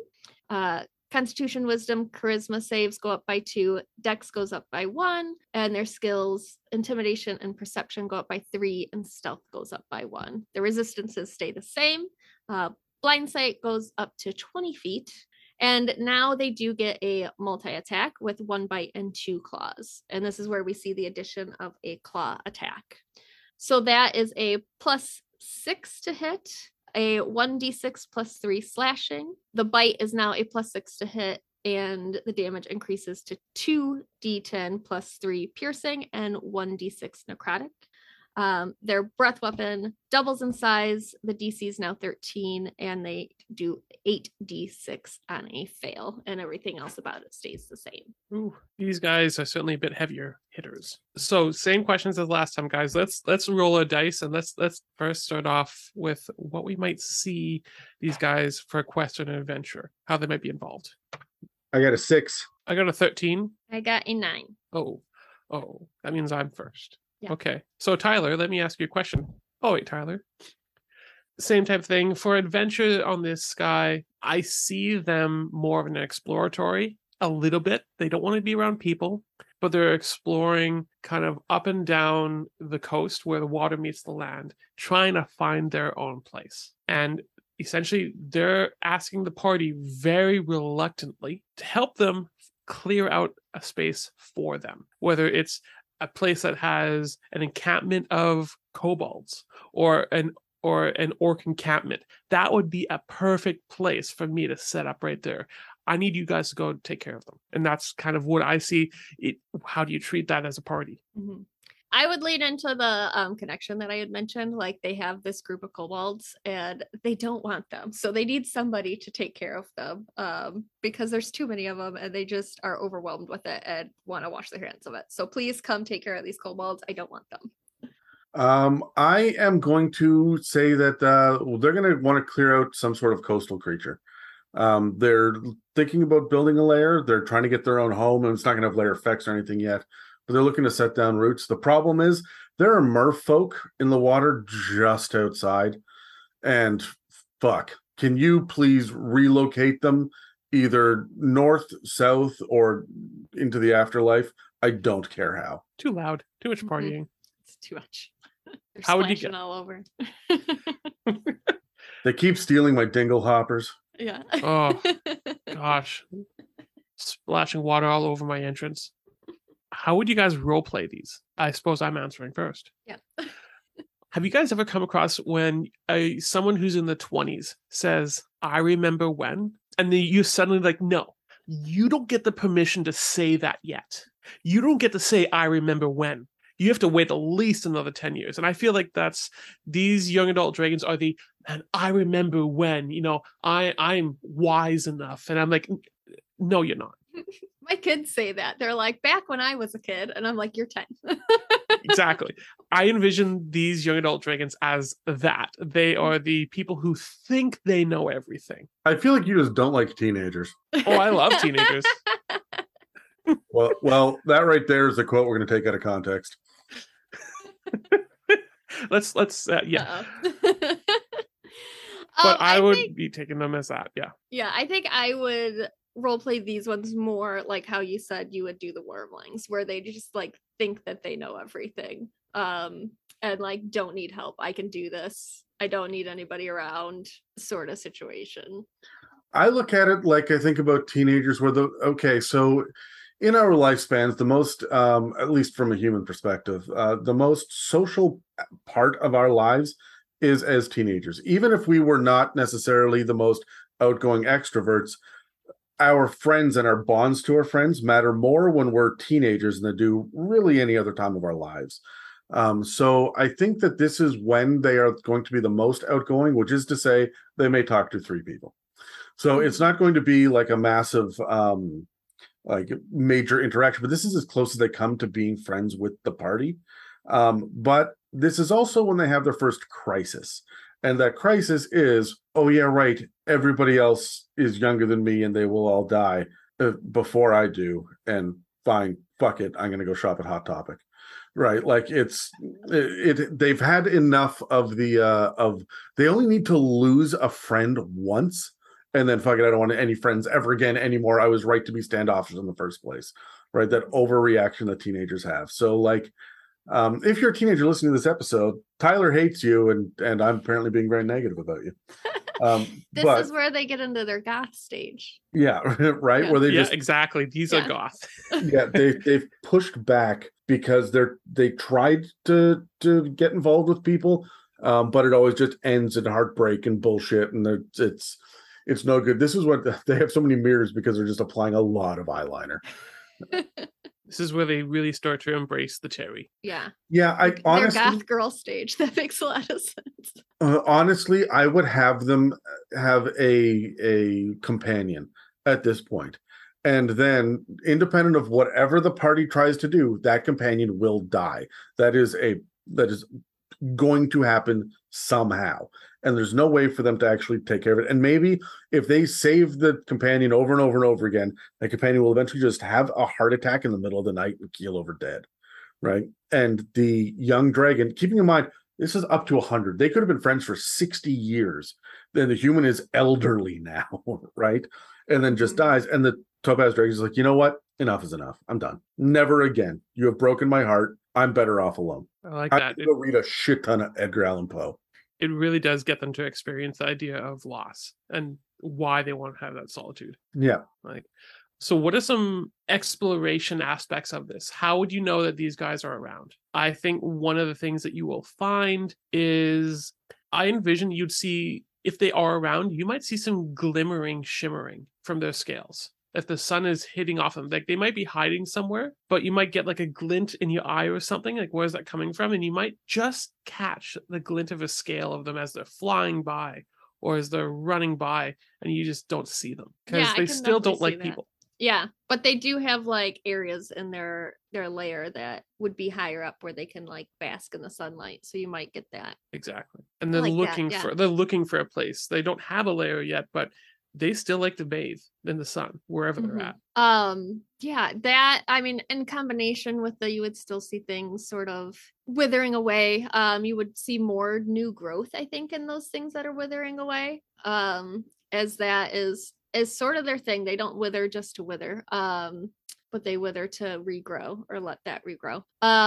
So I would play around with that. You would see a lot of new growth, I think, and remnants of things that had withered. A tree sapling. Mm-hmm.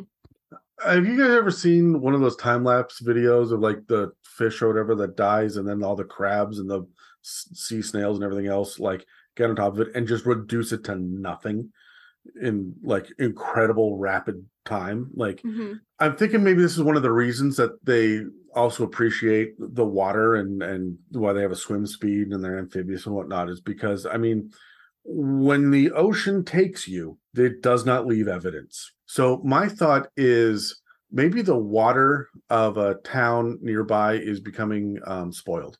because they keep dropping every corpse they can find into the water so that it can add to this cycle of regrowth again. And to the point where it will like uproot old trees, like your time is done. And so there's also like suddenly the water gets foul and it slows to a trickle because they've inadvertently built a dam, because the water will make the trees rot faster. So we're just dropping trees now into a river that a town used to rely on. You're going to see massive deadfall areas as well, as they clean the area out. And they have no use for dead things. Like, it's interesting to them, but it's part of the cycle. It's not undead. This is just dead stuff. Let's break this shit down even faster if we can. And the best way to do that is water, right? Is the corrosion, right? If you take out a town while doing it, well, guess what? You're helping that one get rid of that town as well. Yeah, that town will move. Whatever. Mm-hmm. A new one will grow eventually. What about tactics for these guys? If you engage in combat with these guys, what are the tactics you're using? I think for myself, I want to embrace this idea of their wings. And the idea that it's like a propulsion system for them. So if they're on the coast or on a beach side, if they're on a coast, I would envision them knocking you off the cliff. They're not so much geared towards biting and clawing you, but more so they're going to use their breath on you, take your strength away, and then knock you off a cliff into the water. And if they're on the beach side, again, they're going to use that breath, so you have half your strength if it succeeds, and then they're going to take you into the water because they're smart enough. They may hate the water, but at that point, they might hate you more. And so they're going to take you into the water, and how fast they can swim is way faster than you can. Even if they're dragging you down and even if they're half their swimming speed, it's still more than what you can do. So it's going to take you underwater and use its wings to propulse itself downwards, and you're going to be in a heap of trouble. Yeah, I like that. I don't know that I'd add anything. I think definitely use the water to your advantage here, because not a lot of your party members will have a swim speed. You might have a couple, but I think for a lot of them won't, and that's you're on the coast or where the water meets the land. So I think, and they are smart enough to use the waters to protect getting into their lair, as we said. So I think they would be smart enough to know to use it to their advantage here and just be angry about it later. Like, that's one, they're very upset when they're done, like, oh, you made me get wet just to defeat you. Yeah, absolutely. They're gonna sulk about it later, but it's like, get the water off me, get it off me. They don't care they just killed someone, it's get the water off me. Mm-hmm. Honestly, I'm going to lean into the teenager shit again. And they're not going to fight. They're going to slam the door in your face. You're going to catch them out on their outcropping, bathing in the sun, and they're just going to be like, no, I'm not dealing with you. And they're going to, fly into their entry tunnel, into their lair. And as you start to follow, they just knock a boulder down, slam. Mm-hmm. That's it. Now there's no way into the tunnel. So is this the layer that they are currently making? Because they don't have a layer yet, per se. They don't have layer actions, which means they're not an adult yet, which means they don't have a big enough horde, but they do have a home. Yes. Okay. So, I believe at young, they might have a couple of homes. Yeah, but these are not going to be massive, expansive, labyrinths. Like it's going to be a couple of chambers with small hordes in the corner, right? Perfect. Just wanted to clarify that. Yeah. So they're gonna slam a boulder down again, non-combatants, mm-hmm. and if they're going to fight, it's going to be long and frustrating, and you will probably not get a kill because they will fly away. Okay. Yeah. So we definitely see that these are teenagers, yep. dragons. And they haven't grown too much since they were wormlings, apparently. They're still just as, well, they don't like people still. But what about adult dragons, Paps? What can you tell us about them? All right, so looking at adults, starting with their creature connection, I have an adult topaz dragon and an adult bronze dragon are finding their centuries-old enmity turning into a more romantic passion. Which this is where you get into like fanfic for dragons, like enemies to lovers sort of thing. Which they haven't talked about any sort of romance up until like this point. And it's all been very like standoffish, but they do have babies, so they got to have a romance somewhere. So I liked that sort of idea. Looking at stats, they are now huge. obviously still chaotic neutral. Their CR is a 13 and their languages stay the same. AC goes up one more again to 18. Their HP gets another big bump from 127 to 210, so almost another 100. Their speeds all stay the same. Most stats go up by 2, except for Con, which gets a big bump up by 4, and dexterity stays the same. Wisdom and charisma saves go up by 3, Con goes up by 4, and their dex save goes up by 2. Their resistances stay the same. Blind sight now doubles to 60 feet. And this is where we get our legendary actions and the fabricate that we had mentioned before. Fabricate is a spell they can use once per day, and they can cast with no spell components and using intelligence. They get legendary resistances 3 a day where they can succeed on a failed save should they choose. And their legendary actions is using 1 claw attack. For 2 points, they can use psychic step, teleporting 60 feet in an unoccupied space. And for 3 points, they can use essential reduction, which targets a creature or object not being worn.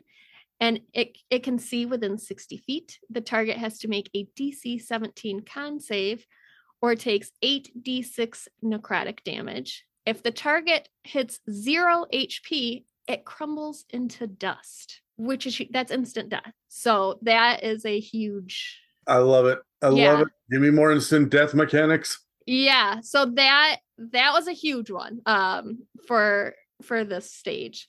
They can also shape change and use Psychic Step as a bonus action. Their multi-attacks stay the same.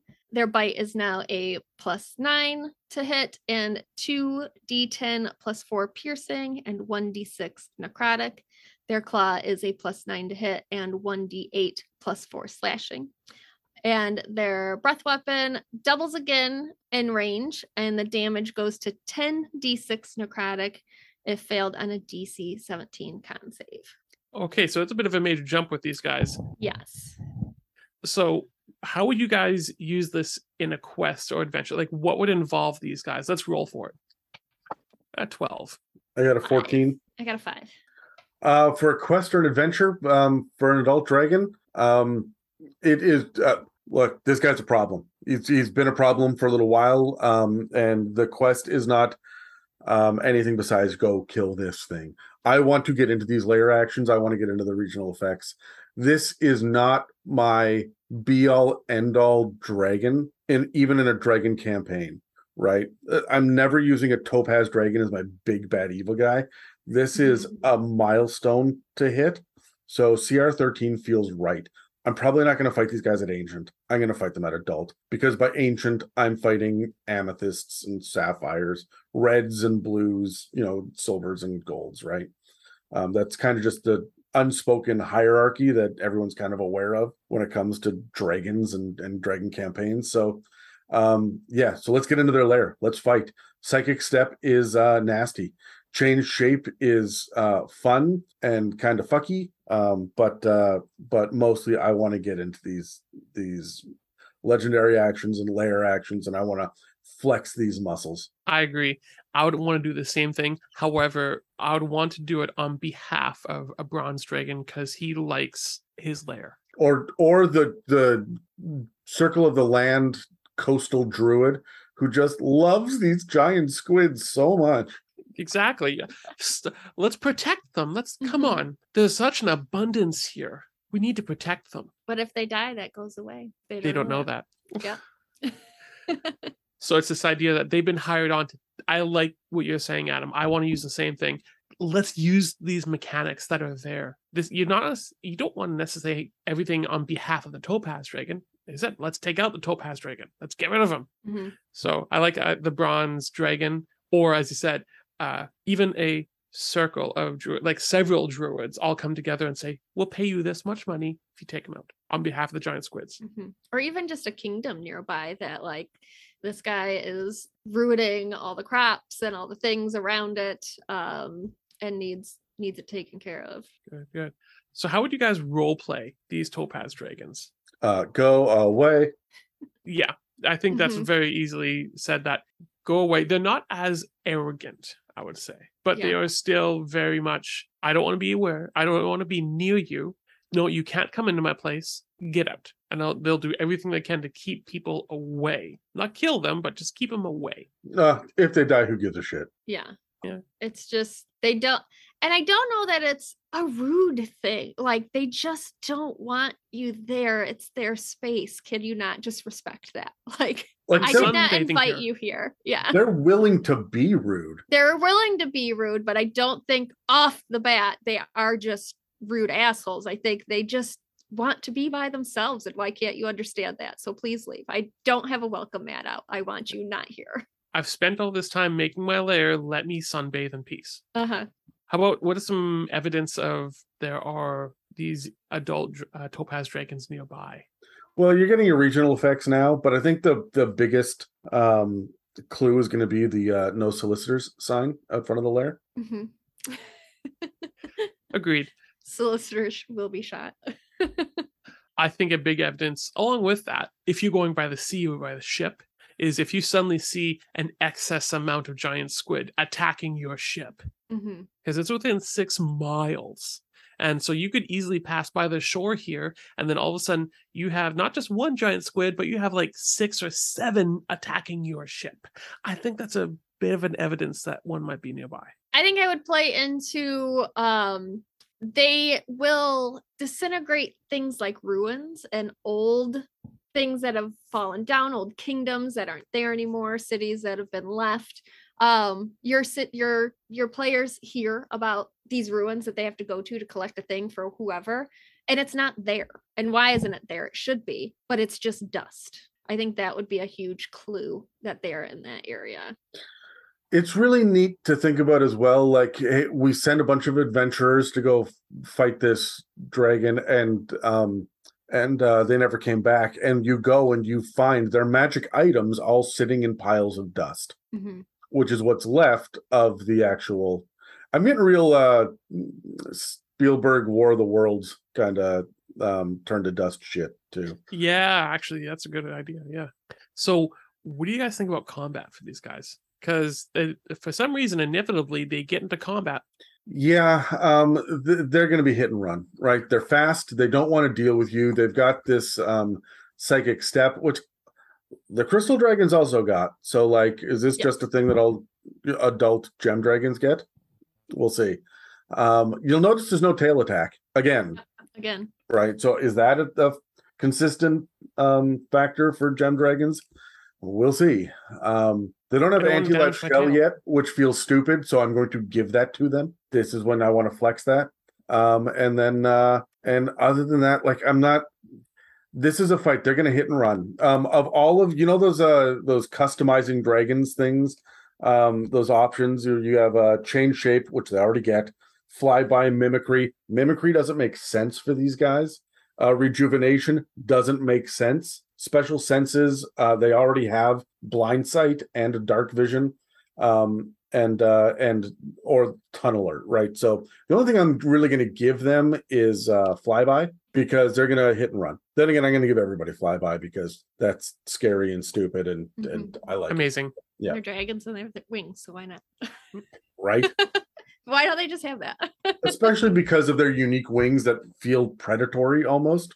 Right. Yeah. So I don't know. I like that for these guys. It really does make sense for them. Yeah. I'm definitely like, if you are dumb enough to go into their lair after they clearly tell you not to, like, they're using these layer actions. They're using that essential reduction. And I'm waiting until I think they're at that point where they're looking real bad before I use that, because it takes all 3 of their points. So you got to save that. But they're the cancellation, and they're just gonna really mess up your players and their spell slots and what they can do. The not being able to heal, taking away their spells, and then if you're still a problem and you're still there, they are not gonna care if they turn you to dust. I would completely agree. Yeah, it's getting through the layer first. They're gonna use everything possible to turn you away. And if you get close enough, they will turn you back to dust to go back to the earth. So, agreed completely with both you guys. And then you turn into a ghost and you're part of their horde. I don't know. It depends if they like you or not. So as we see these adults growing up, how do they look when they become ancient, Adam? Well, we get a big jump in CR, which I don't think is deserved, but follow me on this one. We go from CR 13 to CR 20, but their AC only jumps by 2 up to 20, which feels low for CR 20. Their hit points are 280 now instead of 210 on average. Again, that's a difference of 70, and by the time that you hit end of tier 4, that is a round of damage from your party. And they will be hitting, right? Like, this is... we are way up there now as far as their damage output goes. And they will have saved it for the Ancient Dragon. So, I mean, you're going to get hit. Like the Crystal Dragons, Strength and Con get a big boost. Mental stats get smaller bumps. And Dexterity stays the same. That's, pretty standard here. Skills and saves go up as you would expect them to. Speed, damage resistances, languages, and the range of their senses all stay the same. And you get Anti-Life Shell, which is too little too late, and I would have already given it to them by now. So also their passive perception now is 26, and they have that Watery Sight Clairvoyance. You're not sneaking up on these guys. They know you're there. They're an Ancient Dragon. When it comes to their attacks, again, there's no tail. We get multi-attack here, and with the adult it was 1 bite and 2 claw attacks, and with the ancient it is a whopping 1 bite and 2 claw attacks. Why is this a CR 20? Mm-hmm. Oh, it comes down to the breath weapon, because the attack damages are pitiful, right? The adult for the bite is 2d10 plus 4 piercing, and the ancient does 2d10 plus 6 piercing. It goes from 1d6 necrotic in the bite to 3d6 necrotic, which is a difference of 7 points of damage. Your barbarian, who is not resistant to necrotic damage, still does not give a shit. Mm-hmm. They lost a few teeth getting ancient. Yeah, and that's, again, if you are hitting, and remember, your guys will have ways around getting hit because it's level 20. If you are hitting, even with your 2 claw attacks, it's 1d8 plus 4 when you're an adult, slashing to 2d6 plus 6. So that's an average of 8, bumping up to a whopping 13, which means that's a 5 more damage on average per hit, like 10 more damage. That is nothing. Even with the flyby attack, I don't care. What does get a decent boost here is the breath weapon. It seems to be the only thing that Fizban's focused on for Gem Dragons that we've seen so far. Like the lair actions and legendary actions and regional effects are all really cool. The lore is great, but when it comes to actually doing their actions, I mean, not even the spell casting is impressive, right? So it's all about the breath weapon. It jumps from a DC 17 to a DC 20 Constitution save. Now it's a 90-foot cone, which is great. That flyby just became even more fun. And now it does 14d6 instead of 10d6, which just jumps from a 35 to a 49 on average, which is not a lot. That's an extra 14 damage. Considering this is 7 levels later, this is not a lot. But remember, there's all sorts of, you're not hitting as hard, you are not able to heal. Like, this is going to stack up. It's actually a little deadlier than it sounds. Everything else is the same. Layer actions and regional effects are the same. The legendary action of Essential Reduction is the only thing that mechanically changes, where the DC 19 Constitution save replaces DC 17. And now it does 98 instead of 8d6. And for those of you following along at home to do the math, that means that they go from that means that they go from roughly 28 points of damage to 40 points of necrotic damage, and then they crumble to dust, right? So I'm absolutely going to hit the same person over and over again with the Desiccating Breath, then the legendary action of the Essential Reduction, so that I'm hitting them for this big, con save, and then another big con save, and then I think the negative energy infusion with the layer action for another big con save. It's all necrotic damage. Bang, bang, bang. It's going to really fuck up one character at a time. And that is, I think, the most impressive thing about this Ancient Dragon. Because, like I say, doesn't have hit points, doesn't have AC. It doesn't have a whole lot of really neat tricks. So it's going to rely on the fact that it can outlast you guys the party, and it's going to rely on these big con saves. So I am excited about this guy in combat. I would agree with that. That does sound pretty epic. How would these guys be involved in some sort of adventure? Want to roll? Let's roll for it. 7. I got a 2.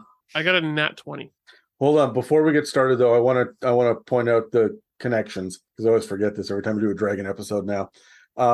I chose 2 as a D4 table because ancient dragons already have all of the connections from adult and young and wormling that are still in theory active.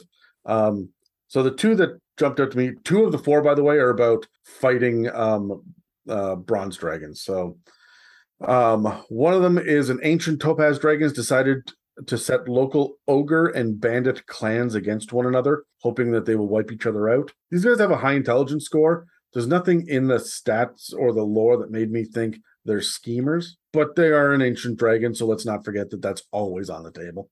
And then the other one that I really liked was an ancient bronze dragon and an ancient topaz dragon are locked in an ongoing conflict that threatens shipping and caravans around a major city. And that feels to me like the topaz dragon is, stop sailing, stop coming through my lands, stop it. And the bronze dragon's like, I will protect you. And destruction reigns as a result, right?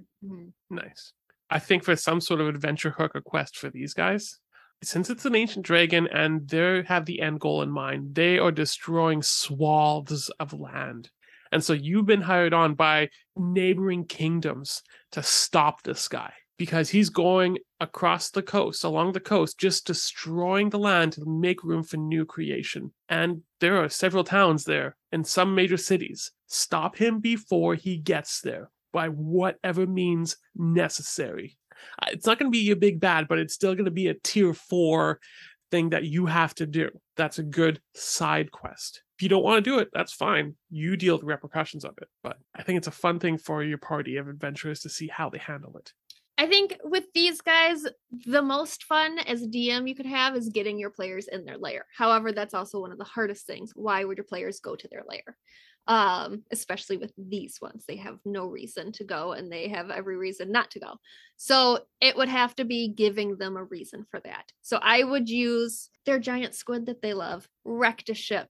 And that ship had a very important thing on it that they then put in their hoard because they like nautical shit. So they took that ship and put it in their hoard. And this kingdom has requested that you guys go and get this thing back because it's extremely important to them. And I think that gives you a good reason, and it kind of ties in everything that we know about them so far. And it gives you a reason to be there and to use all the fun things that you get. So bear with me on this. Curse of Strahd. Strahd is a polymorphed topaz dragon. Necrotic energy as far as the eye can see. Really cool regional effects, really cool layer effects, and don't come anywhere near me. Did I marry a dragon? Is that what you're telling me? I think the only thing that doesn't make sense is all of the mirrors, right? But I think that would be really flavorful in a Curse of Strahd campaign. Like you walk in and like the place is decked out in hundreds of mirrors, and he casts no reflection in them, right? Like that's really good, fun atmosphere that's not going to change the campaign at all. Like Strahd used to be a thing, and Topaz Dragon moved in and was like, oh, you're interesting, you're undead, you're interesting. And then Strahd became too much of a charismatic powerhouse, so the dragon just fucking killed him and changed shaped into him. Yeah, and then replaced him, and nobody knows.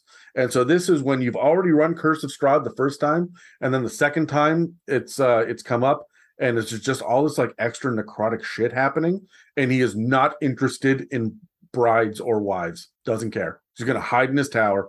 Every once in a while he'll come out and he'll look at you and be like, "Stop killing my undead." And then he will go away again. Sorry, Peps. Well, it's I was one this or the close other, to being married to a dragon, and then you took it away from me. Well, you could still be. He is polymorphed into That's him. true. You just don't know it. I was a druid when I married Strahd also, so that... Oh, dear. So how would you guys role play these dragons? How would they be acting? I suppose That's I'm you. first again. You're first. Why is that nat 20? So with the Topaz Dragons, I would definitely play these ancients with a long game in mind. That they do not care for the pleas of other people. Of, no, don't do that. Say, you don't need to destroy us. And go from the aspect of, I'm making room for the next thing to come in. It is my responsibility to do this. So either get out of my way, or I will add you to the dust that I'm going to make this plane into. They just don't care. And then they go back to their lairs. They do this for a short period, go back. But that's how I would play these guys, just indicative of everyone else around them. Yeah, I think like they're centuries old at this point. They would go so long before coming out of their lair that I think they would be legends. And they would just be like, to others, I feel like they would be cranky, like cranky old men, just like, get off my lawn. But to them, it's just like they're just trying to be themselves in their area without getting interrupted. So they don't want you. They don't want you on their land. They don't want you near them. They're like, just go away, and they're gonna just do their thing. And I think they're very misunderstood in what their thing is, because outwardly it looks like they're destroying things, but they're actually destroying things to replace things, to grow new. So they're misunderstood loners that don't want you on their grass. I don't know. With these guys, I'm feeling they're you guys are all beneath me. I'm gonna outlive you. The circle of life hits hard, and you will die. Why are you struggling so hard against all of this? Just go over there, eat some calamari, and keep to yourselves. You don't need to come over here. Also, leave your sparkly shit. But there's almost an ambivalence, a disinterest, I think, from these guys. Whereas before, it would be a not quite violent, but a committed standoffishness. At this point, they just don't want to be bothered. They're going to be pissed if you enter their lair. But if you end up finding one on the edges of their region, of their influence, they're going to be mostly disinterested. You are not worth their time. And they're not interested in anything you have to say. We'll trade with you. I don't care. We have a quest. I don't care. There's a big evil. I don't care. They will all come and go, and everything dies. Circle of life, that's fine. When you are done with your dinner, please just bury the remains at the base of the tree so that the nutrients can hit the soil, and then move on. I think at this point, too, it doesn't care if it even dies itself, because it realizes, I'm just going to add to the circle of life. Well, there's always a certain amount of ego. I think that they're going to accept it best in the old dragon's retirement home, right? They're not going to get depressed about it, but they have seen probably their own offspring. Some of them die off as well because they don't. They're not good enough. Who gives a shit? They couldn't make it. So there's a real detached pragmatism, but I wouldn't say it's depression. I think it was when they had their initial, existential crises when they were, young dragons. But I honestly think that at this point, it's more, you have got to try real hard to get them to care about something. And I can't imagine what that thing would be. I think the only in is just bringing them a giant squid so they don't have to get wet to get it. Like, that's the only, if you want them to listen to you. You gotta be skip the dishes. Is that what you're saying? Yeah. Skip the squid. Yeah. You gotta, I think that's the only thing that they would necessarily care about. If you came and showed up and we're like, we brought you this giant squid. Or you're willing to wipe out the bronze dragon. Uh-huh. The bronze adult dragon. That's just causing him trouble. Yeah. So what are some exploration ideas for these guys? How can you know that they are around? One thing I would say is you would know they're around. You would have heard of them. They are ancient dragons. But even if you're just looking at the land, I imagine that the land is, I wouldn't say barren. I would say it has new life around it because they've already destroyed the land around their lair. And it's had time to grow since. So it's vibrant land around them because it's gone through this idea of destruction and creation. And it's maybe even done it a few times. So it's even more so.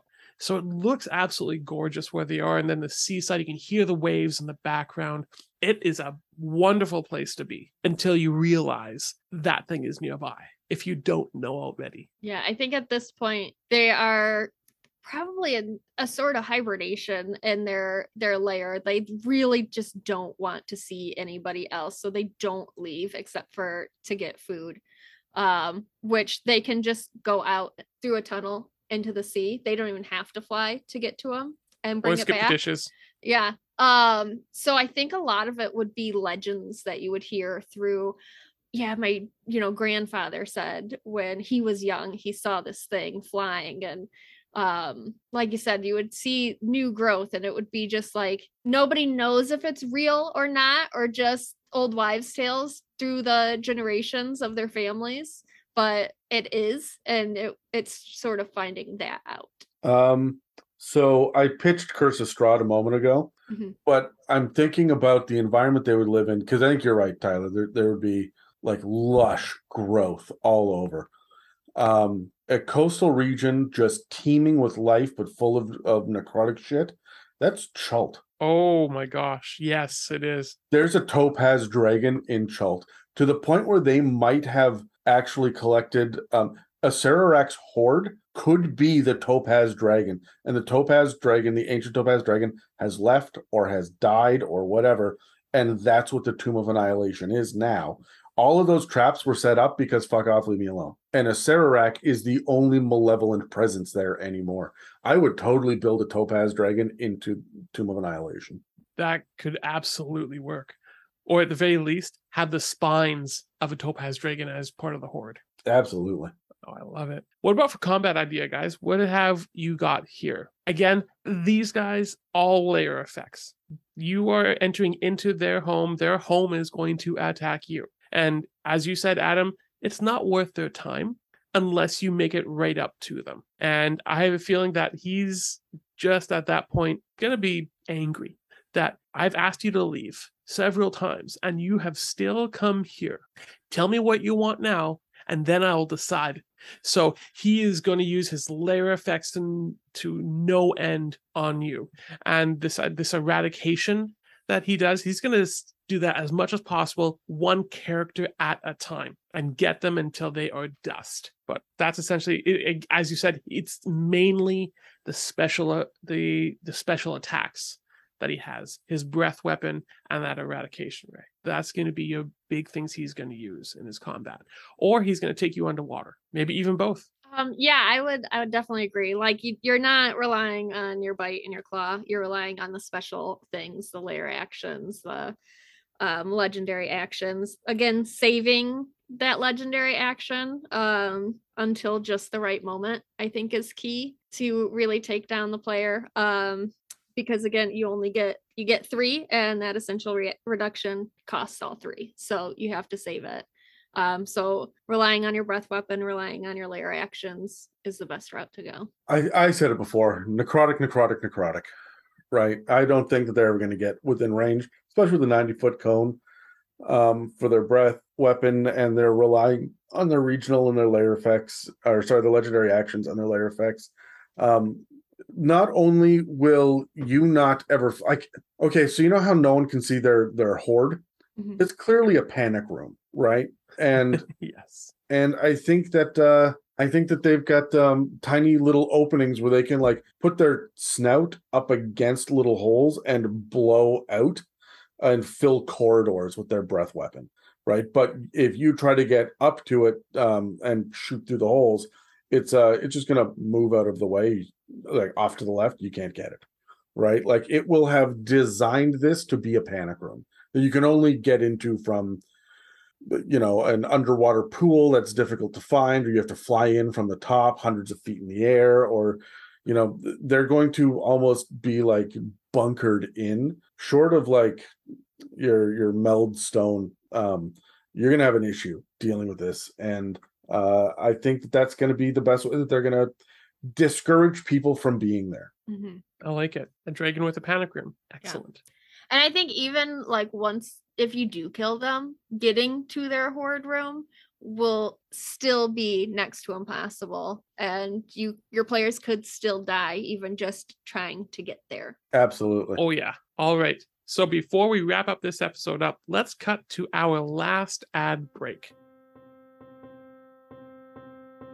If you've been inspired by the conversation in this episode, please feel free to reach out and share your creativity and ideas with us and the rest of the community. You can reach us on Facebook and Instagram, or on our subreddit r/itsamimic. Also, if you're feeling particularly generous, please follow and subscribe and leave us positive reviews, likes and comments. Engagement like that help us pop up on search engines and keep this show running. Okay, so in the past episode, we covered crystal dragons, and they were really outgoing and all about radiant damage. These guys are really introverted and are all about necrotic damage. We're seeing the design consistencies now between what the gem dragons look like. Which one do you like better thematically? Which one are you going to use in a campaign first? I would definitely use the crystal dragon first before the topaz. Yeah, I think the crystal dragon's a lot easier to use. Yeah, I'm going to agree with you. Like, I like the topaz dragon, and there are some specific, like I say, Chult, the second time through Curse of Strahd. There are, as an adult dragon, it makes for a good mid-campaign, quest. But this is going to be one of the ones that if I can only jam 10 dragons into a campaign, I'm not going to use a topaz dragon. I probably won't. Like, that's just it. There are some dragons that I just don't. I like all of the metallic dragons, but I'm probably not going to use a copper if I have to knock one out, right? And for me, I wouldn't use a black dragon. If I can only use 4, 1 per tier, I wouldn't use a black. I find the other 4 to be more interesting. This so far, topaz is my least favorite gem, and I know we've only done 2, but like I can't imagine the others are less accessible than this. I like the special abilities they have, but It's it doesn't neat. warrant enough. Again, you know what? I'm going to use this for? I'm going to use this when I want a shadow dragon, right? That'll work. Because that's thematically all going to line up quite nicely. So. Right, so that's all for our discussion on topaz dragons. Make sure that you subscribe or follow and check back regularly to see what inspirations and insights we'll have for you in the future. Next week, we'll be sitting down to talk about an incredibly common and often disappointing aspect of character creation. Thanks again for listening to another episode of the It's a Mimic podcast. If you'd like to support us, we have a donate button on our website at www.itsamimic.com. We have a store with some It's a Mimic merch and a Patreon. This episode and others can also be found on Spotify, Apple Podcast, YouTube, and most other podcast apps. Thanks again for listening to It's a Mimic, where you never know what you're going to get. This has been an It's a Mimic production. Please check the show notes for this episode to see links, time codes, and credits, and don't forget to reach out and share your own inspirations.